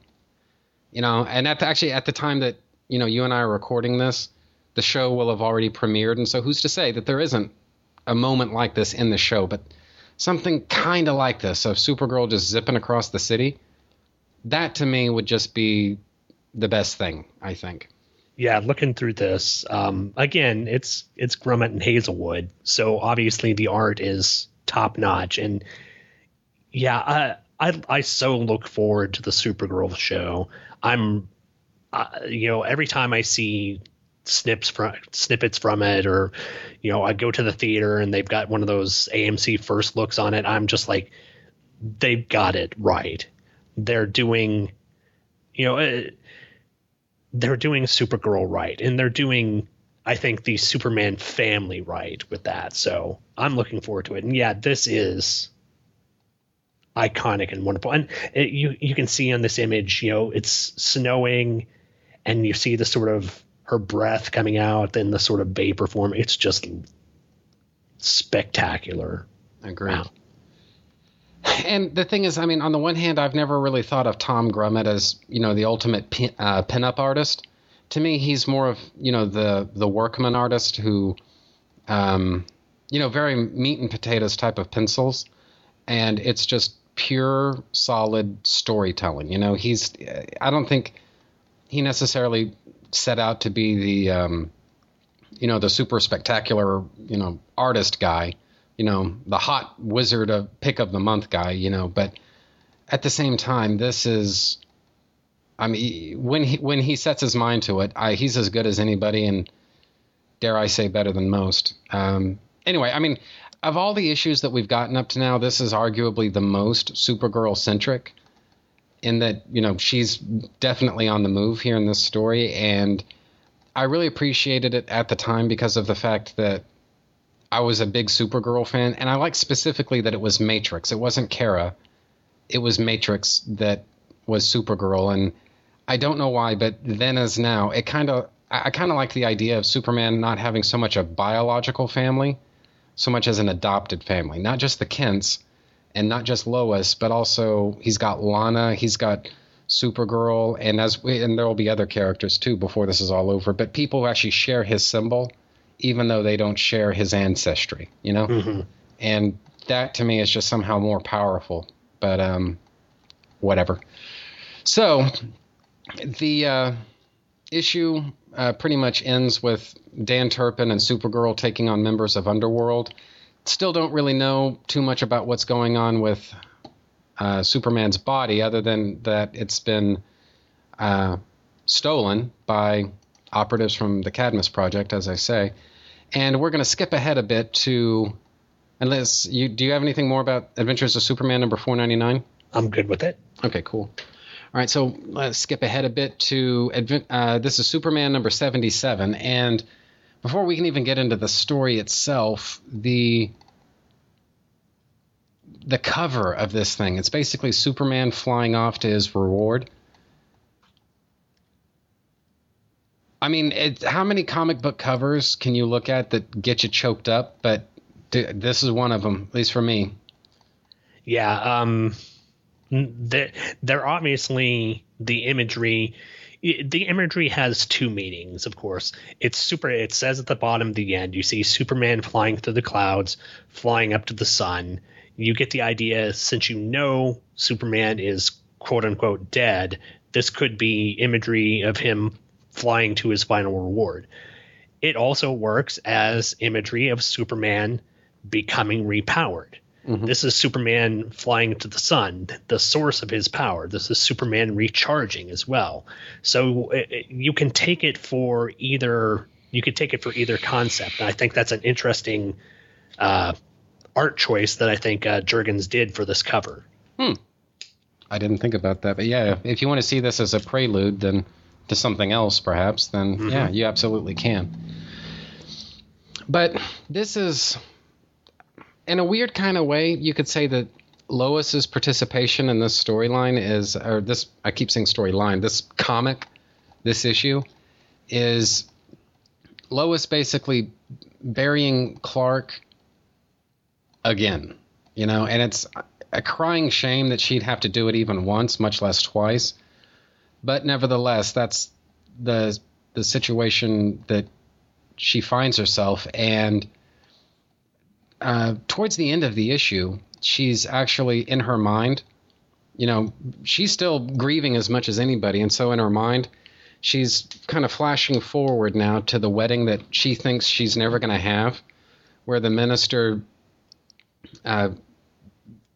basically has Lois and Clark recite their vows and say the I do part, and the pain, the loss, the confusion, the shock, that stuff has diminished somewhat, but it's still there for, it's still very fresh for, and it's, I'm tempted to think that in the hands of a lesser writer, you wouldn't have gotten a moment like this where you might have had a pages long scene where Lois cries about how she's never going to get married, but leave it to Dan Jurgens to give you that same exact flavor in just 2 panels.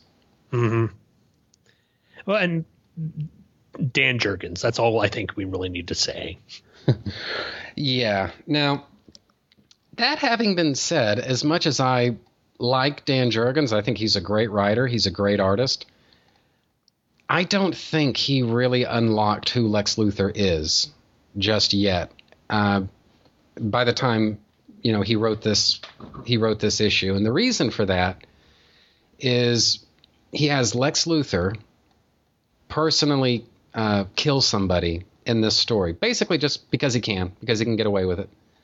And there's nothing Superman can do about it. There's nothing he can do to stop him. Certainly there's nothing he can do to arrest him. It's over. And I've just never viewed Lex Luthor, even the post-crisis Lex Luthor, I've just never viewed him in quite those terms. Lex, I don't think it's not that he minds having blood on his hands. I don't think he does. It's more that he has people that he pays for this sort of thing. I think his view of it would be that it's beneath him to do something like this himself. And I certainly don't think he would do it just because, just to prove a point or anything like that. I think he would, if he was going to have somebody killed, there would have to be a specific purpose that's being served. It's not just to say, well, fuck you, Superman. There's got to be something more to it than that. And I understand that this is a very, chilling moment, and it's supposed to tell us all kinds of crazy shit about Lex. It's just that I just don't buy it, Yeah. Even though this is the sort of rejuvenated, youthful Lex, the weird cloned body with Lex's mind inside of it, mm-hmm. and that he could get away with killing someone with his bare hands or killing someone himself, I fully agree with you. The persona of Lex, that would be something that's beneath him. That would be something left to underlings to do. Mm-hmm. Plus, I think he's also smart enough where he wouldn't want to get physically his hands dirtied by all of this. You're absolutely right. This is just Lex being kind of evil for essentially not a good reason. He can be evil without having to get himself muddied up by all of this. So it does feel a bit out of character for Lex here. Agreed. And to flash forward just a little bit, there does come a time when Dan Jurgens has Lex personally take life again later. He arranges for Mayor Berkowitz to be assassinated, and then Lex personally blows the assassin's head off himself, with a gun that he just happened to have on him, just shoots him. And I buy Lex killing somebody himself in that story, because everything he did in that story, it was partly, that was Lex basically settling all family business that day. And so he dealt with the Contessa Alexandra del Portenza. He dealt with Mayor Berkowitz. And then he also dealt with this prick foster parent that he's in whose house he stayed when he was a kid. And, there's some story shit that was going on there, but it was absolutely personal between Lex and this guy. And so Lex had a compelling reason to shoot this guy himself, and it may seem hypocritical, but like on the one hand, he didn't have a specific reason to murder Sasha in this story. He just felt like doing it. And I'm sorry, that's not good enough, not for Lex.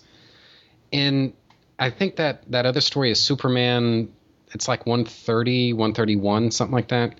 He personally kills somebody in that story. But the difference is it was, number one, it's covering his tracks from another murder that he'd ordered. But number two, it's also taking care of a childhood grudge that he'd been nursing it all of these years.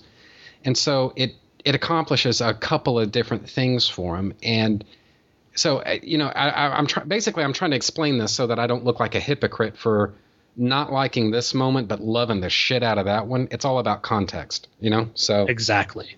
Yeah. You put it in context. Lex randomly killing someone because he can, that's out of character. Lex killing someone because he tormented him and had a grudge against him, that works for the character of Lex. The fact that he has a reason behind killing this person is much more effective with the character rather than him just randomly doing it because he can. Agreed. Now, one of the things that we've kind of glossed over, in fact, I would say kind of ignored in all of this, is goings on with Jonathan Kent. And basically, in the issues that we've skipped, we've had Jonathan, he's having these sort of flashbacks to Clark's childhood.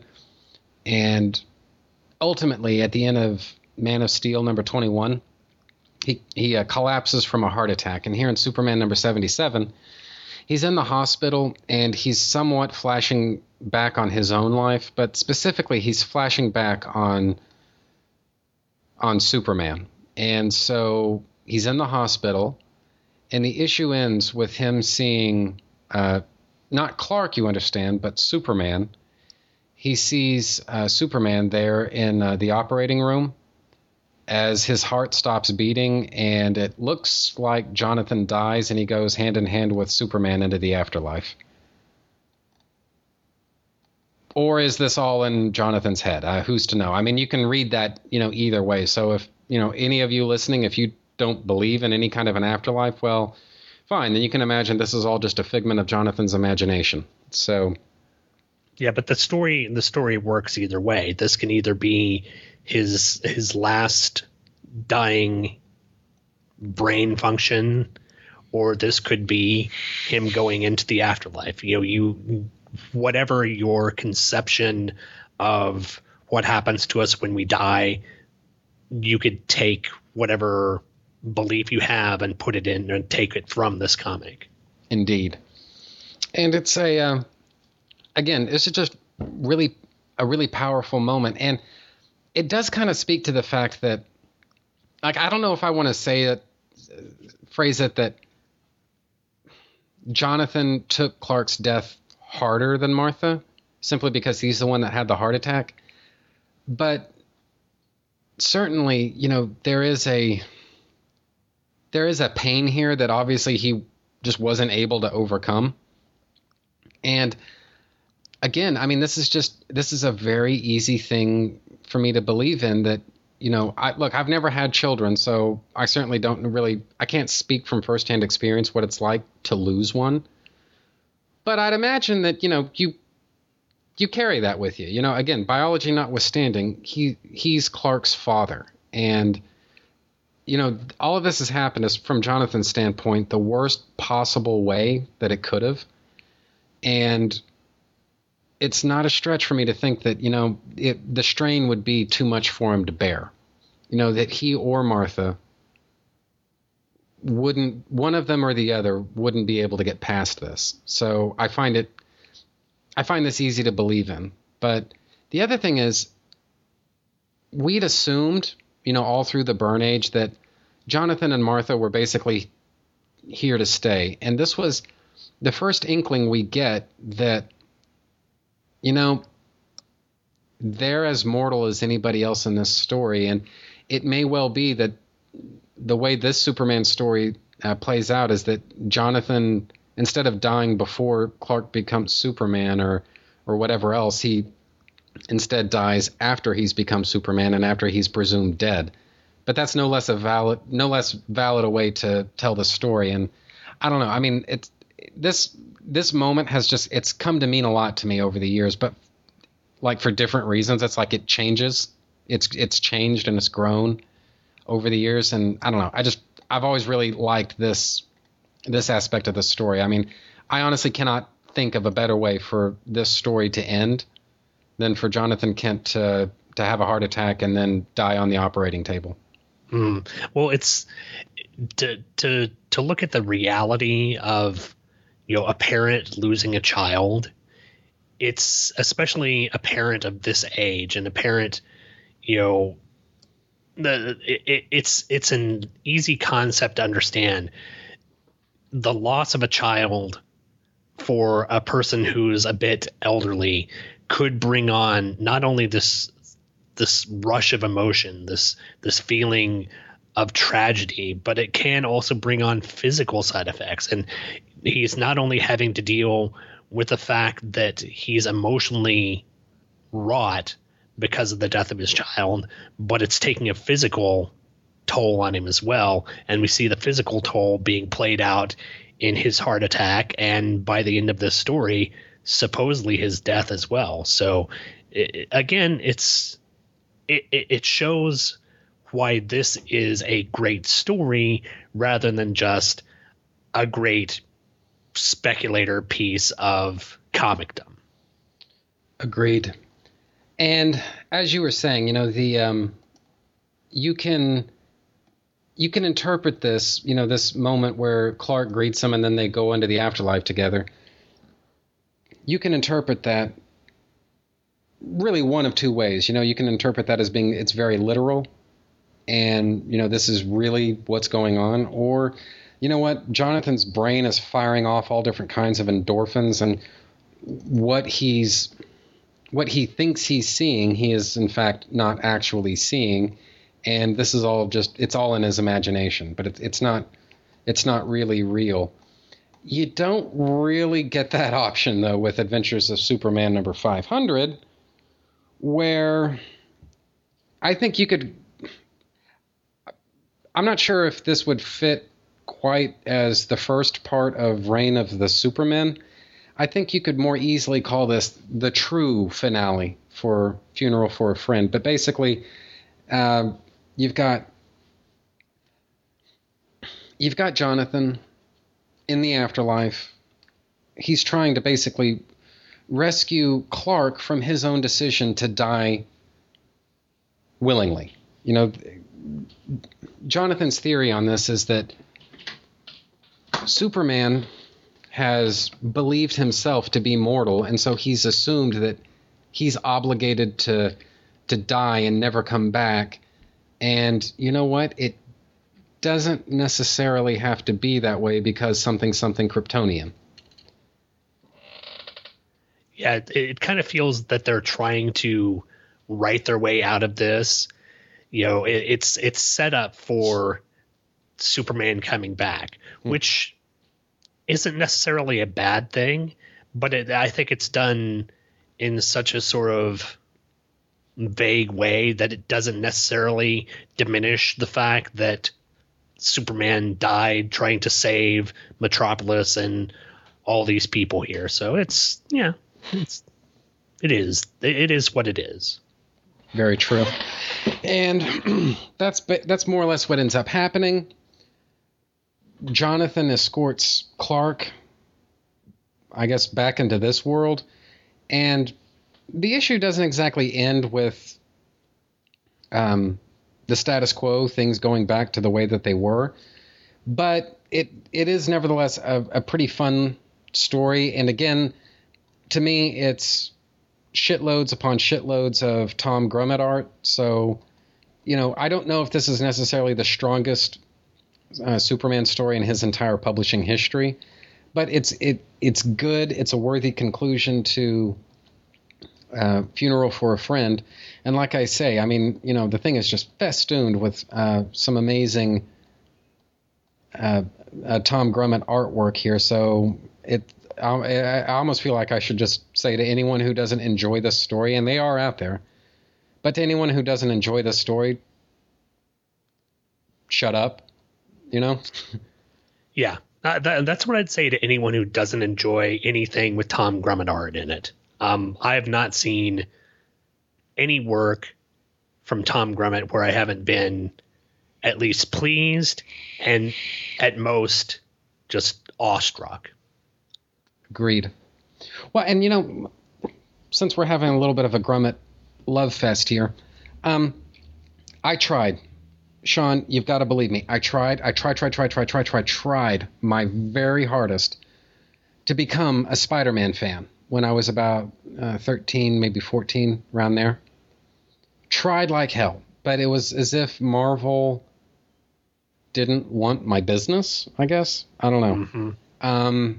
It was basically balls deep in the Clone Saga right around then, and let's face it, that really is not the best time to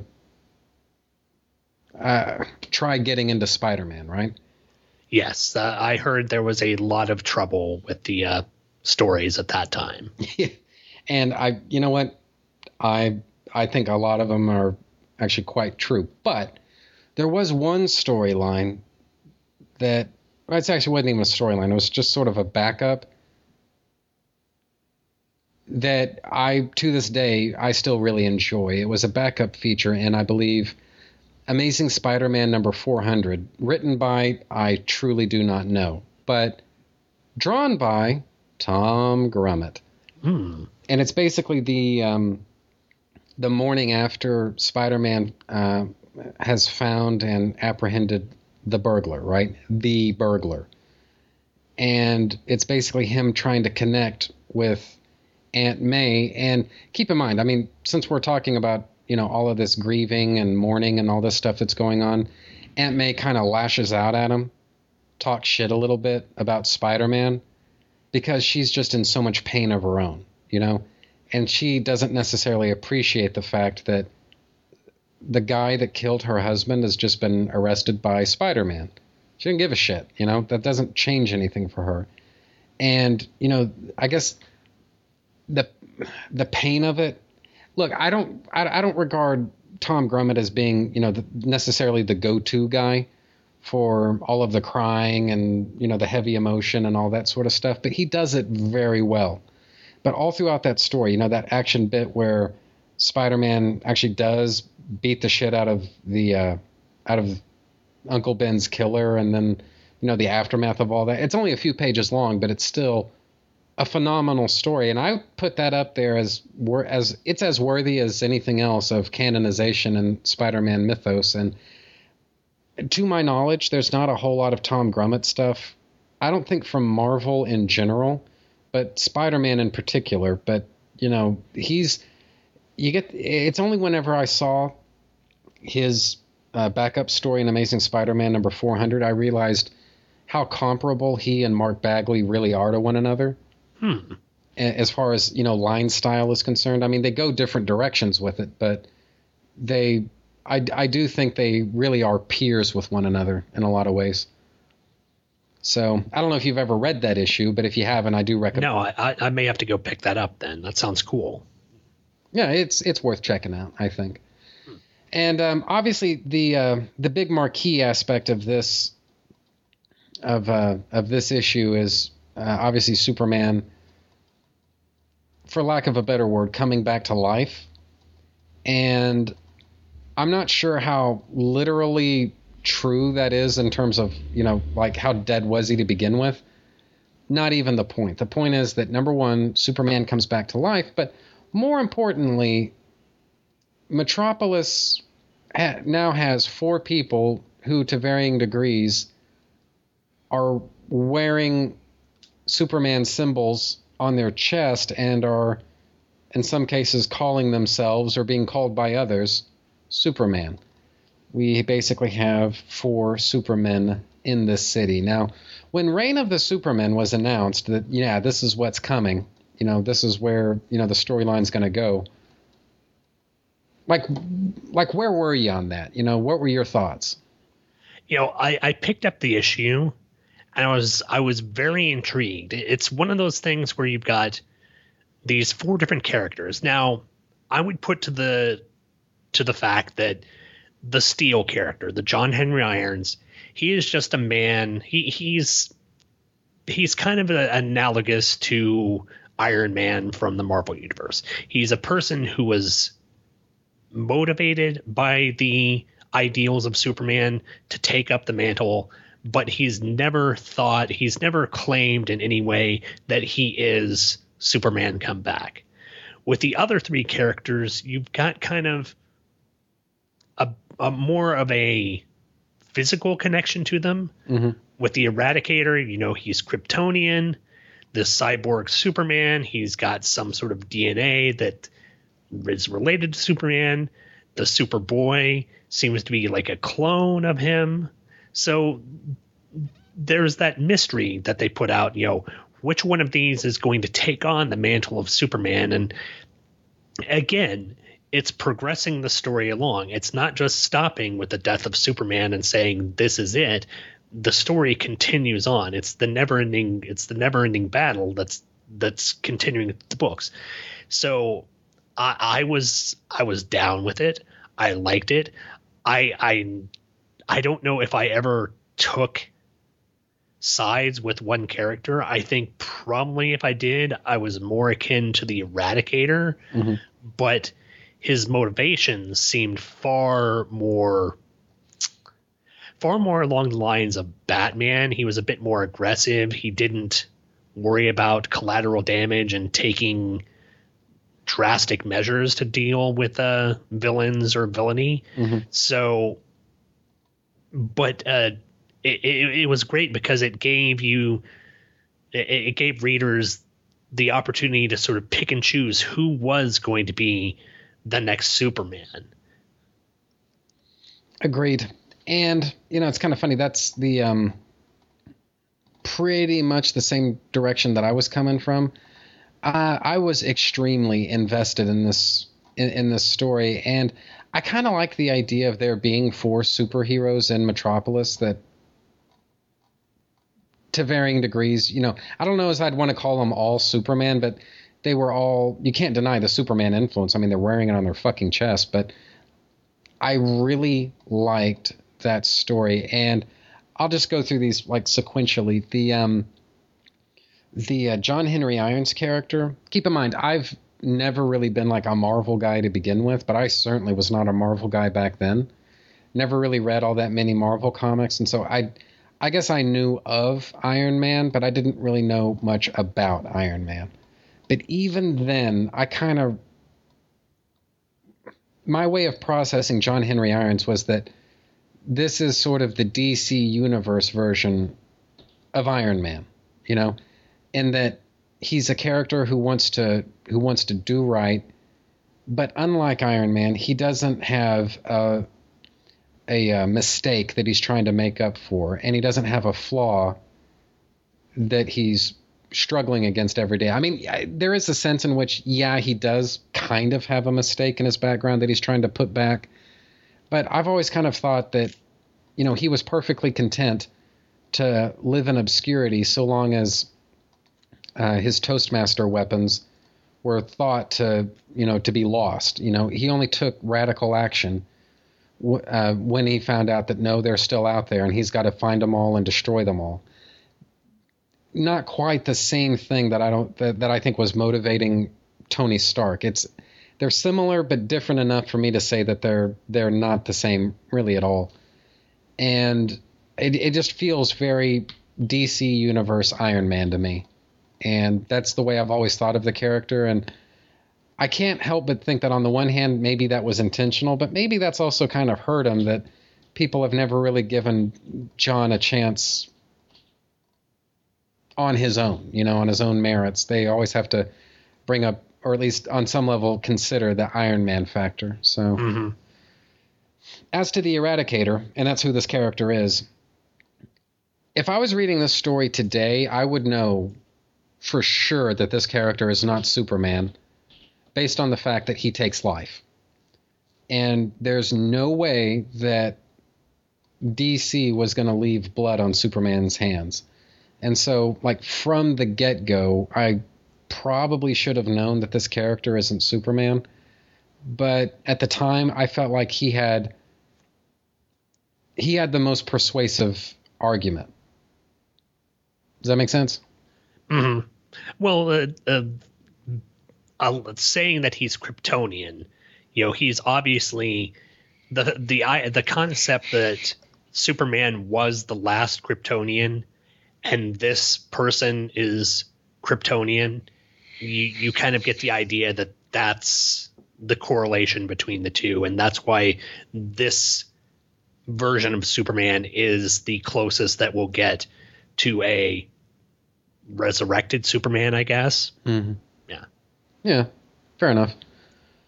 Well, I just felt like this was the most persuasive of the bunch, but from there we get, honestly, look, Carl Kiesel and Tom Grummett, they created a few characters, not major ones, I don't think, but they created, I think, like Ron Troop, I believe, was a Carl Kiesel, Tom Grummett creation. They've created a few characters, and they've also worked on a shit ton of Superman characters together. Superman himself, his supporting cast, and then you get extended cast stuff like Cadmus Project and whatnot. They had, or I should say they would have quite a lot of opportunities to work together, and I think work very well together. That having been said, though, I happen to think that Superboy is the most Carl Kiesel, Tom Grummett character that either of them would ever work on. This kind of smart mouth, somewhat immature, just fun-loving, superpowered teenager. It's just a very Tom Grummett character, in my opinion. It's a very Carl Kiesel type of character to me. I literally, from the moment this guy first showed his face, I wanted him to stick around, if not as a member of the Superman family, along the lines of Supergirl. I wanted him to get his own comic. If he had to, I wanted him to stick around, but I was just kind of torn on, well, do I want him to stay in the Superman titles, or do I want him to get his own title, or what? I mean, how would that work? And ultimately, I kind of wonder that maybe he might have been better off staying as sort of a supporting character in the Superman books, but I don't know. Hindsight, I guess. What were your thoughts about Superboy? Yeah, Superboy was kind of a character that sort of personifies the 90s. The haircut, the glasses, the leather jacket.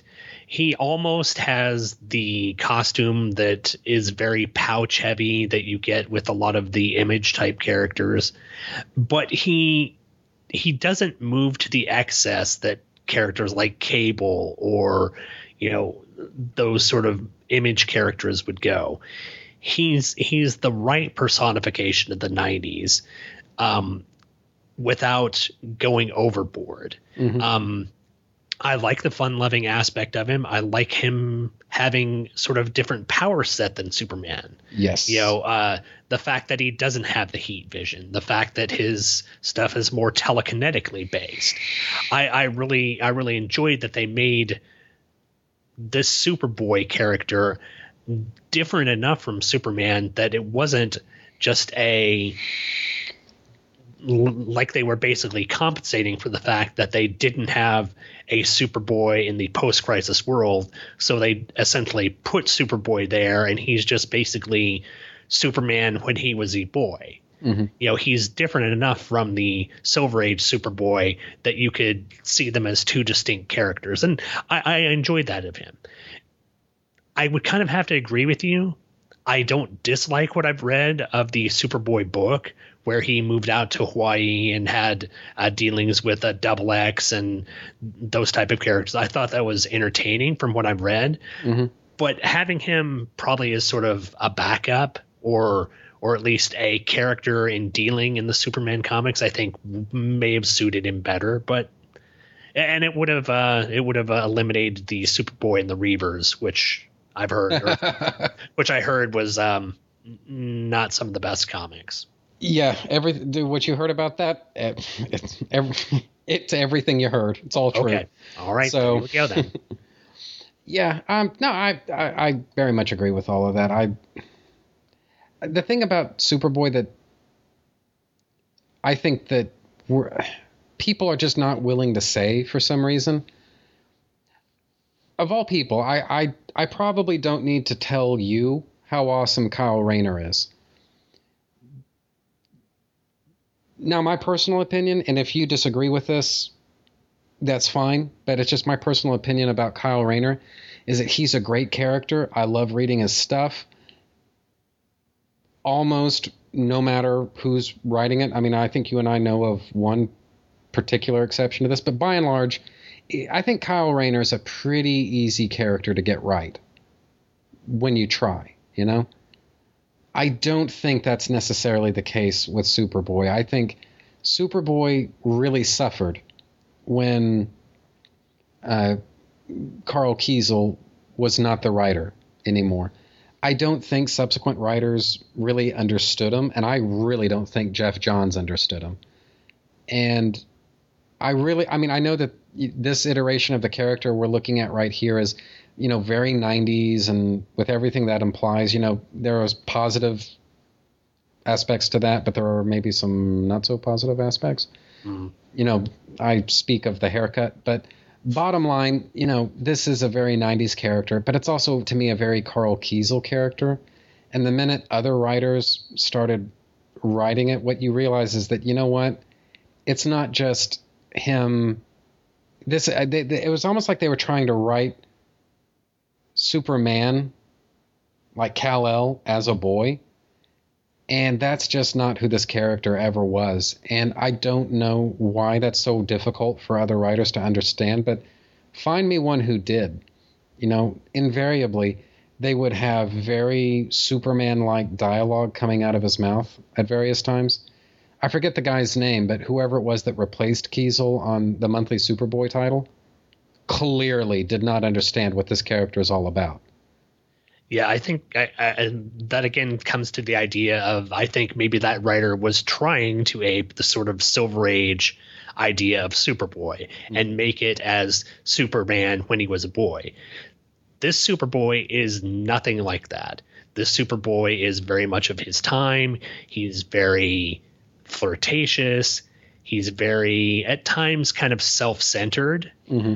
But he does have those aspects of heroism behind him.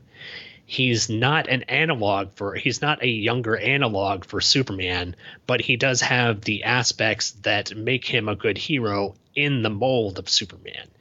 He's not a shrunken mirror image of the character of Superman. Indeed. Then from there, we get the Cyborg Superman's little preview here. His little moment, and it's fascinating to think that so much of this little, I can't even call it a story, but this little snippet that we get here, something like almost 3/4 of it is completely silent. There's no dialogue. There's no nothing. It's basically the cyborg Superman swooping down, melting the plaque, the commemorative plaque over which Superman died, or is thought to have died. And it's only then that, dialogue starts picking up in the story. And to me, this is just pure classic Dan Jurgens, that he's capable enough to tell this kind of a story. He can tell a story visually. And honestly, I don't think he even needs the dialogue that is here. I don't think he even needs that. It's nice that it's there. Don't get me wrong, but I don't feel like it absolutely needs to be there. And this is just pure, good old-fashioned storytelling. And I gotta tell you, the thing is, it never really crossed my mind that the cyborg Superman was going to be the real guy. I had no idea who he really was, don't get me wrong, but it never crossed my mind that this was truly Superman. Yeah, that's kind of what I came from as well. There was a mystery behind who he was, but of all of the characters, excluding Steel, who never really claimed to be the second coming of Superman, this one kind of felt like there was something hinky going on with him, that there was some deceit within him. And, as we see in the progression of the story, we find out exactly what the cyborg Superman was. So, yeah. And you know what? That actually leads into one of my, I don't know if I want to call it a gripe necessarily, but it does lead into a problem I've got with Reign of the Supermen as a story, where in Superman number 78, we see a little bit of the cyborg Superman's internal monologue. And every time he's looking at Doomsday's body, he says to himself, they never even bothered to wash my blood off of you. And so he's thinking very much in the first person here. And, that's his blood that's on there. And then, from there, he has this little moment with Lois where he actually says the name Kent, and he talks about a farm where he grew up and all these other things. And basically, he knows, what I'm saying is he knows things that the cyborg Superman manifestly does not know later on in the story, right? He doesn't know that Superman is Clark Kent. He doesn't, and he shouldn't think of, Doomsday as being covered in his own blood. He was covered in Superman's blood. And I just feel like somebody was trying a little too hard to make us believe that this guy was a possible candidate. And I just feel like this was incredibly fucking dishonest. Yeah, and you've got to kind of knowing what we do know about the cyborg Superman, could he have known that he was Clark Kent? Did he know? Could he have known about, his parents in Smallville? Is this just a lapse in storytelling at the time? I'm not certain. Could it be them trying to, in some way, trick the readers to kind of make believe that this is the real Superman? I'm not certain. Right, but I guess my way of looking at it is that, if you're going to have, stories where you're presenting these different characters as possibly Superman come back from the dead, then, there's an honest way of there's an honest way of doing that. And in Superman number 79, Dan Jurgens cleverly sidesteps it because it's all told from somebody else's point of view, and we never get this character's inner monologue, and he never really has a chance to lie and tell fibs and all this stuff. But it's just here at Superman number 78, it just feels kind of like a mess. And I don't know. I mean, maybe I'm just making too big a deal out of it, but that's just my reference point on it. And on it, oddly enough, this Cyborg Superman is kind of emblematic to me of something that this character can only truly exist in the Byrne age, and I mean specifically with Byrne's Man of Steel as his origin, because if you when DC tried to convince us that Secret Origin was the new origin for Superman, one of the things they tried to tell us is all of the stories that we knew from 1986 up to that time, all of those things still happened. And they happened more or less the way that we remember them. So your back issue is not, all of your back issues haven't been invalidated. They're not made obsolete here. The dark side to that, though, is and I know this is going to get a little inside baseball, but just, hear me out. There's no way that the Cyborg Superman could exist in a Secret Origin type of setting, because Hank Henshaw's energy consciousness, I've never said those exact words before, but here we are, comics, man, stole not Superman's ship. I mean, people call it the thing that Byrne created, they call it Superman's ship, just kind of for shorthand. But it's not really his ship. It was his birthing matrix that had been affixed to a hyper light drive. And from that, he had Superman's genetic code, and he had access to Kryptonian metals. That's how he fashioned this phony baloney Cyborg Superman body, right? That is not available to him in Secret Origin. He wouldn't have access to Superman's genetic code. And maybe he could, fashion, I should say, a body made of Kryptonian metal from that. But one of the crucial points of evidence for the Cyborg Superman is that he shares Superman's genetic structure. And that just would not be possible, And so, and I think in one episode I actually went to like absurd extremes, breaking down the ramifications that has on continuity, right down to saying, and that means that Hal Jordan should still be the Green Lantern and Kyle Rayner should still be some nobody artist that nobody's ever heard of before, and he's going to die in obscurity. Because it is kind of, continuity is a house of cards, and the minute you knock one of them over, the whole thing can come tumbling down if you think about it from a logical point of view. So, anyway, at the time that Reign of the Superman was getting started, I actually got sent off to a summer camp. And this was the summer of 1993. Now, I've heard a bunch of, people, and some of them, by the way, are podcasters, who talk shit about, the concept of going to a summer camp and how miserable it all is, and it just sucked and all this stuff. And maybe the summer camp I went to was just different. I don't know. But it was a shit ton of fun. I mean, I got to ride around on horses all day. We went scuba diving. I fired shotguns. I fired rifles. I fired handguns. Like basically any type of gun that private citizens are allowed to own, I got to shoot when I was at this camp. And, kissed girls and all this stuff. I mean, it was fucking awesome, right? And then I came home and had all these Superman comics that were waiting for me. There was this kick-ass storyline that was going on.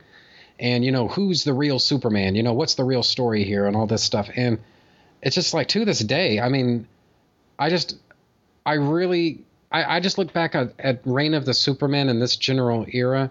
This is just a really inspired time, for the Superman creative team. And I think there's a really strong argument that they never completely recovered from this.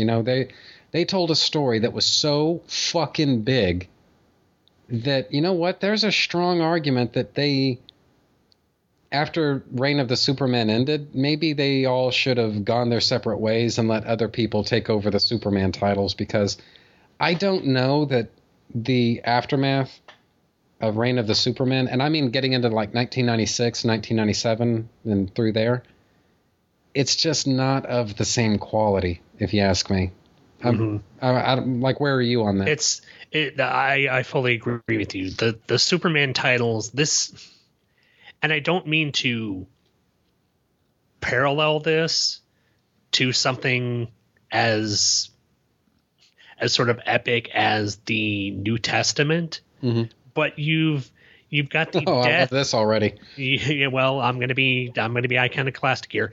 You've got the death and return of an iconic person. How do you top that? How do you surpass a story that has the death and return of the most iconic character in comicdom? I mean, a lot of people say that you can't top the death and return of Jesus in the New Testament, the Bible. How do you top the death and return of Superman in comicdom? And you can continue on and write interesting stories, but I don't think you're ever going to be able to get a story that is as iconic or as well written or as enjoyable as what we've had here in this story. Well, and I think the proof is kind of in the pudding on that I happen to think that the remainder of 1993, all or most of 1994, all or most of 1995 is rock solid stuff. But, these people who create these comics are just people. And they've only got, as a writer, you've only really got so many tricks in your bag. And so that's why character dynamics are so important, because when you think about it, there are not very many plots in the world. So what makes up any kind of plot work, any kind of story that you can tell work, is how the characters react to the events that are occurring around them. And I think there's a very good argument that these people put so fucking much of their own personal creativity into this story that by the time it was all over, they literally said everything they possibly had to say about Superman, and there was just nothing left. I agree. And this is not to mention the fact that probably around the time of 1999, well, not so much 1999, but I would say about starting around 2002, 2003, when the Superman titles just sucked. I remember looking back at Doomsday and thinking, you know what? Maybe Superman really did die at the end of Doomsday and he never really came back. And maybe that's where my personal, like my headcanon for the post-crisis Superman, maybe that's where his story needs to end. Because these stories that are going on right now suck out loud, sir. So maybe that's, sometimes headcanon can be a more enjoyable thing than the actual comics that are being produced. And, I don't deny, from what I've heard, that the books that were coming out in that era were just, I've heard, Michael Bailey rail against the Brian Azzarello run. I'm thinking that's what he's talking about, where it's Superman talking to a priest. Yeah. He spends like 3 or 4 issues. Yeah. But, yeah. And honestly, if that was the worst it ever got, I mean, you can bounce back from 3 or 4 bad issues, but we're talking about, like, there were entire runs that lasted years at a stretch where the writing on Superman just sucked and the art, it was horrible. And where the fuck is any of this stuff coming from? Where is it going? Who the hell cares? And I don't know. It's just one question though. And I hope you don't feel ambushed by this, but one question I've always had that I kind of wanted to spring on you. Go ahead. Without warning. Towards the end of the Reign of the Supermen story, as part of the Reign of the Supermen story, the cyborg Superman splodes Coast City real good. Now, this is an event that has obvious ramifications on Green Lantern, but it was done as part of the machinations of a villain in a Superman title. It was done in a Superman title. And it's honestly, I mean, I would say that the event itself is completely, totally divorced from Green Lantern. And it was really a couple of months before it really started to affect Hal Jordan.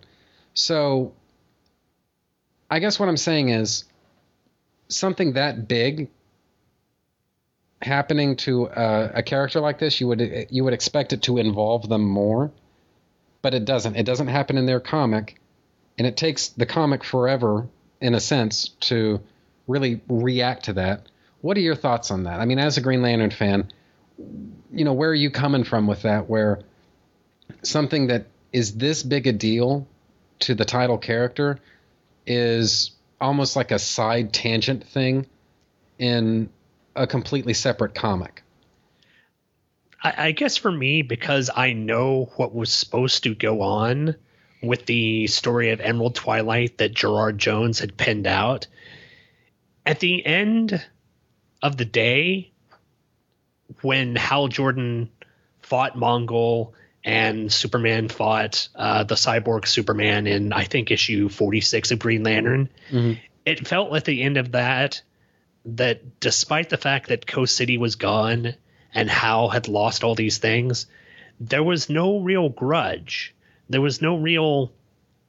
Hal was depressed, but he realized that this is just a fact of what happens when you're being a superhero.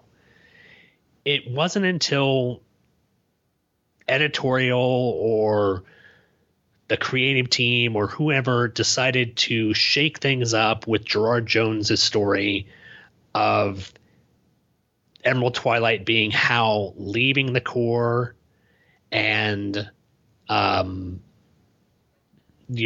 story, it's been chronicled on Just One of the Guys. Thomas DJ and I talked about that. To it moving to Hal going Bat Guano insane and trying to recreate Coast City. Because sorry to interrupt, but I mean, like, just for the benefit of my listeners, I mean, is there more to the Gerard Jones version of Emerald Twilight than that, or? Yeah, essentially, what was the deal there? What was going on is, I believe Hal Jordan was wanting to leave the Corps. It didn't have anything to do with his anger over the destruction of Coast City. I think what it was there was an offshoot of the Guardians who tried to usurp the Guardians, and it caused a schism between the Green Lantern Corps and the Guardians, and it effectively made Hal sort of side on one aspect of the Guardians, and eventually it got resolved, and Hal left the Corps essentially and went off and did his own thing and allowed the Green Lantern Corps to carry on with a new character. Hal was still around, but he didn't have this turn into villainy that we saw happen in the Emerald Twilight that was written. Right. And essentially, at the end of Gerard Jones' run of the story, Hal was completely fine. He was devastated by the destruction of Coast City, but he wasn't devastated by it to the aspect that he would try and usurp all of the power of the Guardians to try and recreate all of time and history. So the initial concept that Jones put out for Emerald Twilight was definitely different from what we actually saw happen in the book. And I think that's why a lot of people were frustrated, not only with what happened to Hal, but then tangentially frustrated with Kyle Rayner coming in and sort of taking over for Hal Jordan, which obviously I'm not frustrated from because I enjoy Kyle Rayner as a character. Right. But yeah, essentially the Emerald Twilight story was going to work out completely different from how it unfolded in the comics. There was going to be, like I said, there was going to be a schism between the Guardians.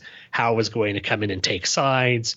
Things were going to work out from that, and Hal was going to leave being Green Lantern or go off on his own. So that's kind of from my recollection, the actual plot line. And there were actually in previews, this was laid out, and unfortunately they went the idea of Hal going insane and taking out the Corps and taking out the Guardians. So It's strange to think, I mean, you could have still had Kyle Rayner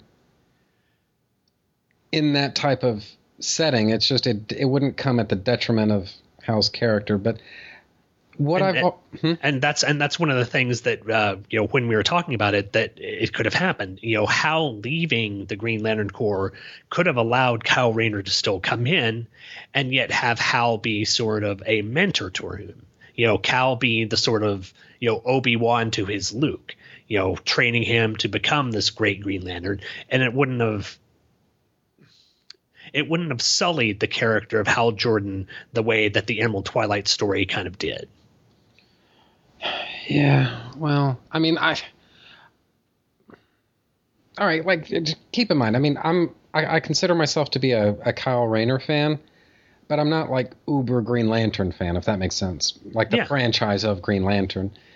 But one of the things that worked for me about Kyle Rayner coming on as not just a Green Lantern, but the Green Lantern, is the fact that he's, number one, his ring operates on different principles than do the others. And number two, that's because of the fact that the Corps, as we already knew it, was either all dead or mostly dead. And he had to figure out, I mean, it's a big enough thing that he has to figure out how to be a superhero all on his own. Now he has to figure out how to be specifically Green Lantern all on his own. And I realize that, that probably torques no few number of Hal Jordan fans off. But, it's just under the circumstances. I mean, I think it actually worked really well for Kyle, even if it wasn't altogether beneficial to Hal. And I mean, you and I, it's kind of funny, you and I had that episode about Green Lantern Rebirth, which I now realize maybe that's kind of an interesting sort of way ahead of schedule, maybe postscript to just one of the guys. Mm-hmm. But in a weird kind of way, what we agreed on was that the way that I guess Hal was redeemed was a little bit of a cop-out, considering, how much was done to vilify him in the first place. But, I mean, I guess as far as execution is concerned, I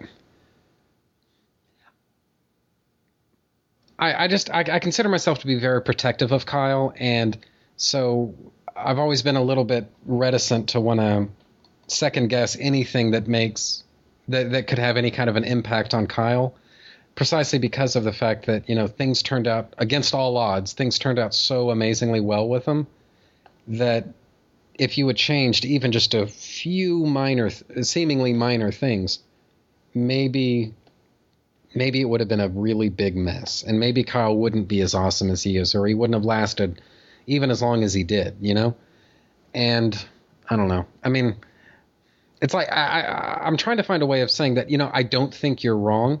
I just really do appreciate the story that we ultimately got. I think it's incredibly powerful, and even now I still really enjoy it. But I always kind of figured that, as somebody who's a Green Lantern fan, they're like I guess the seeds of that character's destruction were sown in a completely different book. That would really piss me off. If I was a fan of that character, I would not be okay with that. So I've always kind of wanted to ask somebody who is a fan, I've always wanted to ask them that. Yeah,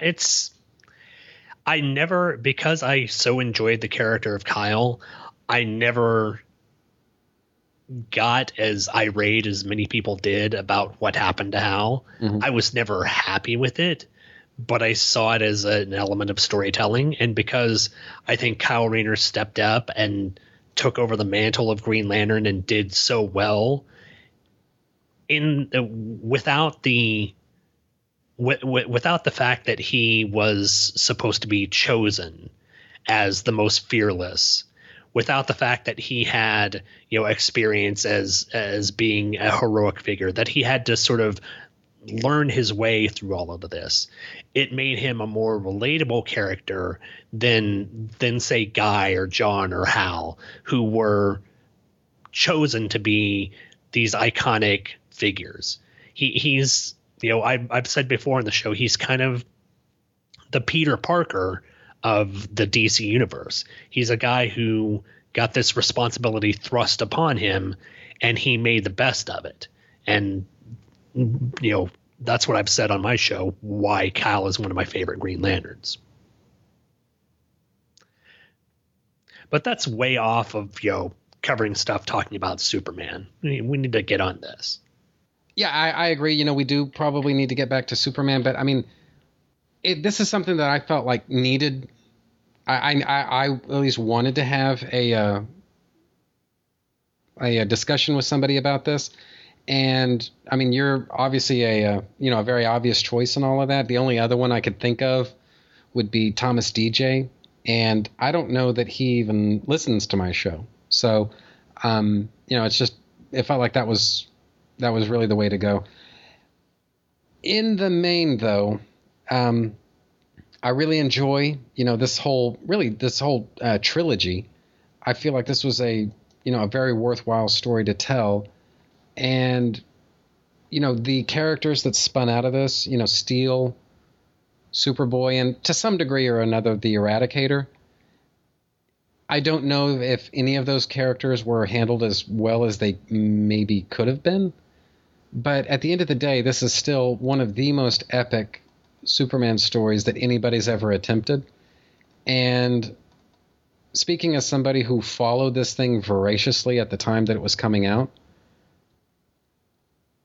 there's a nostalgic aspect to it. But I mean, even when you move away from that, I mean, I truly do believe this is a phenomenal story. It's tons of fun. And, people can talk whatever smack about it they want, these days. But I think a lot of that is, if it's not Monday morning quarterbacking, it's at the very least sour grapes. And, I don't see how this comic is really any worse than a lot of the dreck that was coming out through, especially in the 90s. And, this comic is head and shoulders above that in terms of, in terms of originality, but also in terms of execution. I mean, show me another creative team that could stitch together a story like this across 4 monthly titles and do it in a way that basically you don't lose the plot, I mean, I've never felt like any other creative team, whether it's Batman or it's Spider-Man or whoever else, I never felt like they were able to integrate all of their books into a single story as successfully as the Superman titles were. And apart from just being a good story, just from a technical standpoint, of how well executed this story is,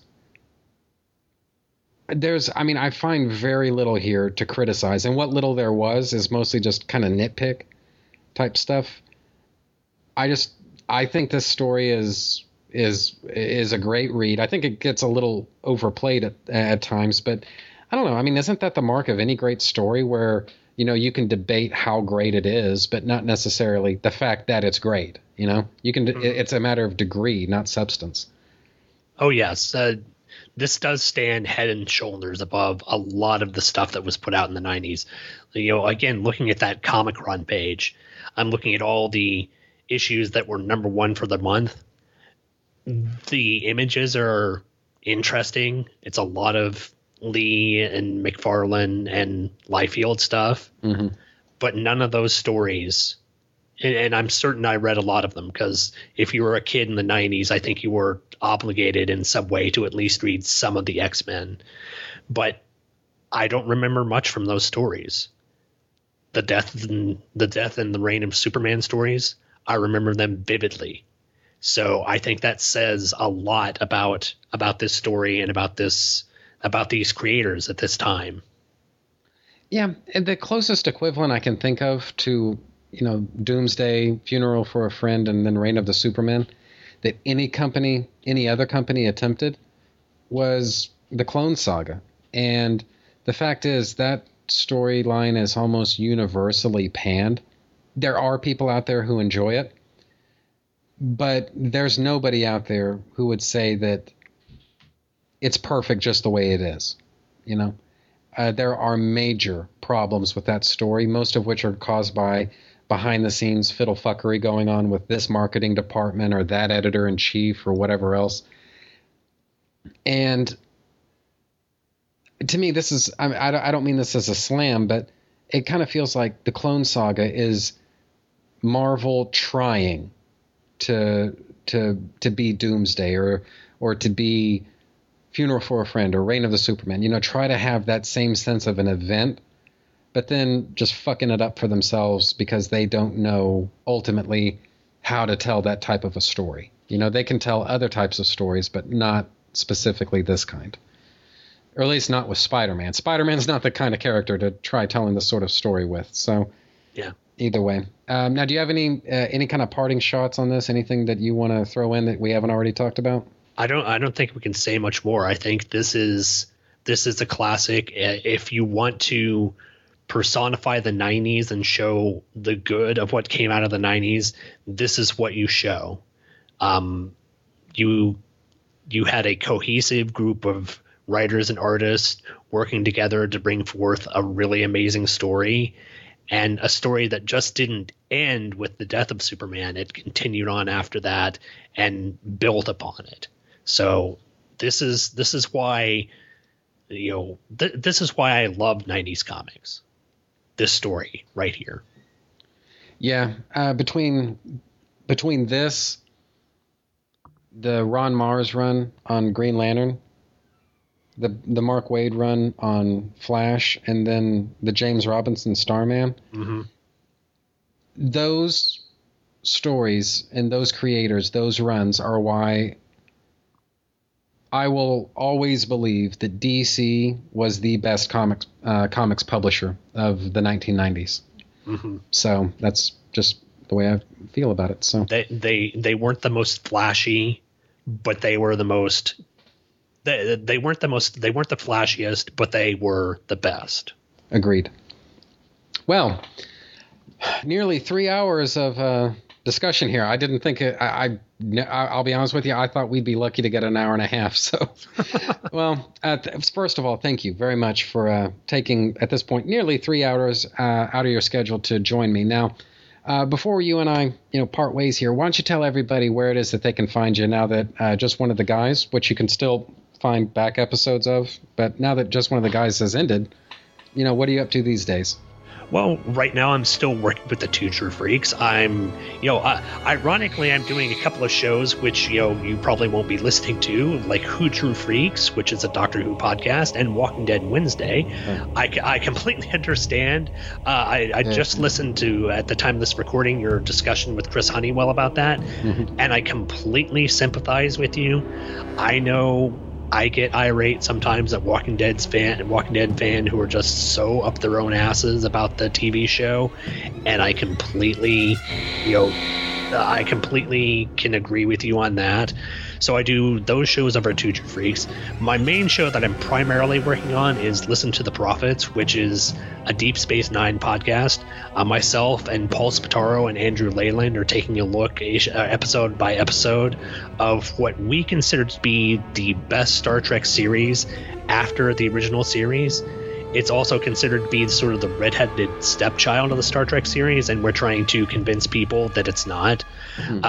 I probably by this time finished up the podcast Parallel Lines, which is a show that Michael Bradley and I took a look at the DC Comics Tangent Universe, which was created by Dan Jurgens. That was a really bunch of fun episodes, getting to do that. I also do the Vault of Startling Monster Horror Tales of Terror. Yes! Which is the horror show that I do with Chris Honeywell, the hair metal hero Chris Tyler, and the Giaconetti brothers, Luke and Jason, where we're taking a look at just the breadth and width of horrordom out there.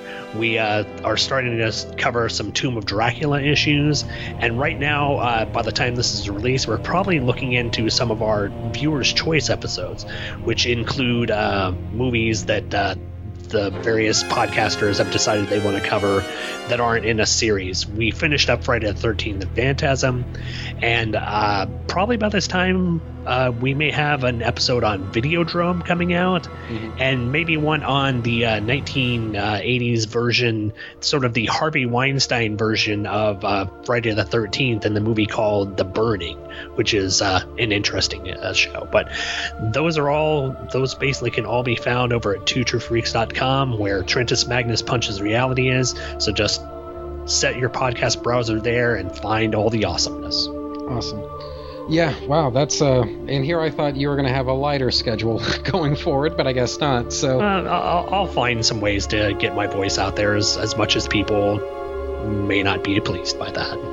Okay, well, as long as you don't take, any of my comments as a slam on you personally, that's the main thing. Because God knows I don't want you to feel that way. So I've never, I've always felt people, and Luke Jack Kennedy has mentioned this before. It's a quote from one of his favorite movies, Phantom Paradise. A song is a song. You either like it or you don't. And I hold no grudge with people who don't like the shows that I do. You can. This is a big pond here. We can all like individual things and dislike individual things, so long as we're not always sniping each other about stuff. That's right. When I start getting irate. Right, yeah, and again, it's only been the properties themselves, the personalities involved in those shows.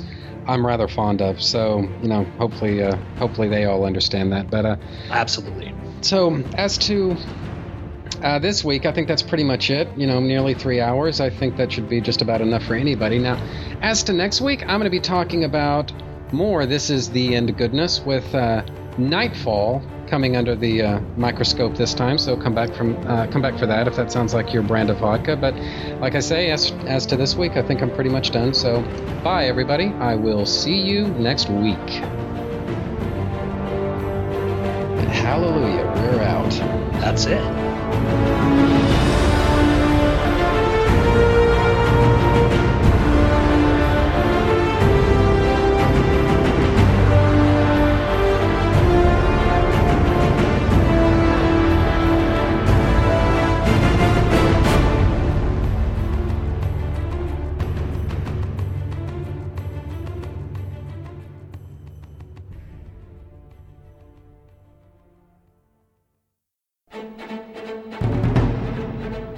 Sawate. My name is Stella, and I am the host of Backrow to Oracle, the Barbara Gordon podcast. Backrow to Oracle is a podcast dedicated to Barbara Gordon, the first woman to hold the mantle of Batgirl for an extended period of time, roughly 1967 to 1988. The goal of Backrow to Oracle is to examine the character's history from her first appearance as Batgirl and continuing through her tenure as Oracle. Each episode looks at a vintage issue of Detective Comics or Batman, as well as other books like Justice League and Freedom Fighters, and modern issues of Batgirl and Birds of Prey. I also keep track of news involving Batgirl and other members of the Bat family, and I have a revolving series of segments like Babs in the Tube, which highlights appearances of Babs in TV and film, Shipper Spotlight, which looks at a variety of comic and pop culture couples, gives their history, and determines whether they are hot or not, Reading with Stella, which could be described as an audio drama, or just me reading a book that relates to Babs or doesn't, and of course, the mainstay literature recommendation. I have been blessed to interview writers Scott Beatty and Chuck Dixon on their Batgirl Year 1 work, Brian Q. Miller on his Batgirl run, Dwayne Swarzynski and Christy Marks on their separate Birds of Prey work, and the creators and actors of the Batgirl Spoiled, the web series. I hope to interview more creators and actors in the future. My goal, most importantly, is to make a fun, entertaining, and thoughtful show that people enjoy and from which they learn. Find the show online at thebatmanuniverse.net and iTunes, and follow the show on Facebook and Twitter at Batgirl to Oracle. Thank you, and fly on, Babs lovers. Here at Quark's, customer satisfaction is our primary concern. I'd say we just found our way into a wormhole. I'm Kira Nerys. Lieutenant Commander Worf, reporting for duty, sir. You're the best crew any captain ever had. This may be the last time we're all together. This will shortly become a leading center of commerce and of scientific exploration. And for Starfleet, one of our most important posts. It is quite simply, Commander. The journey you have always been destined to take. Sensors are not functioning. We've lost all contact with the space station. What the hell is happening out there? Shields up. Damage report. Battle stations. I'm Captain Benjamin Sisko. Welcome to Deep Space Nine. Listen to the Prophets, a Deep Space Nine Two True Freaks presentation with Sean Engel and Andrew Leyland. And now with 100% more Paul Spataro.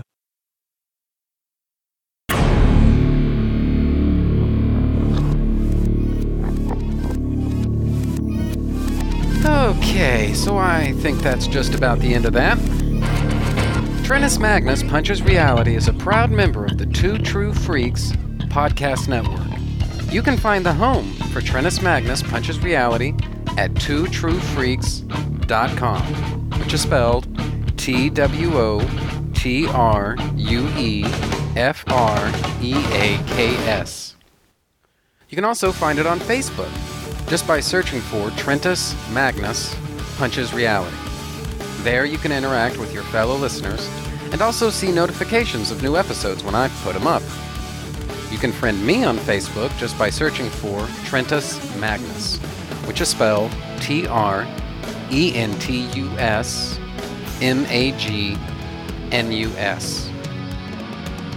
You can email me and my parole officer at trentismagnus@gmail.com.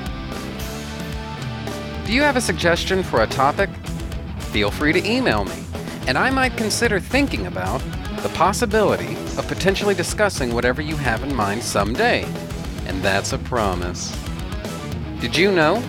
You can sponsor any episode of this or any other of your favorite Two True Freaks affiliated shows. That's right. Simply click the PayPal link, donate any amount at all, tell us which show you're choosing and what message, if any, you'd like us to read on your behalf, and you will be an official sponsor of that show's very next episode, with your message read in the show's opener. It's that easy, and there's no minimum donation. Be a show sponsor today. If you shop at Amazon.com, please consider using the link at twotruefreaks.com to shop there. If you use this link to go to Amazon and then you shop, Two True Freaks gets a cut of what you buy. It doesn't cost you anything extra, and it really helps the freaks out. You get to shop as usual and help out the Two True Freaks at the same time. Do you have a podcast of your own? If so, why not record a promo for me to play on my show? It's quick, easy, and can help you spread the word about your show. I'm always looking for more promos to play. Keep it fairly short, and yours could be next. My promos can be found at this show's homepage for those interested. Just look for the promos section. The contents of this podcast are fictitious, hypothetical, and probably completely unnecessary. Any similarity to living persons or real-life events is purely coincidental and void where prohibited by law, some assembly required, batteries not included. Do not remove this tag under penalty of law. All models are over the age of 18. The white zone is for passenger loading and unloading only. Trennis Magnus Punches Reality is a Magnus Media Enterprises Limited production in association with Demonzacore of Milan, Italy.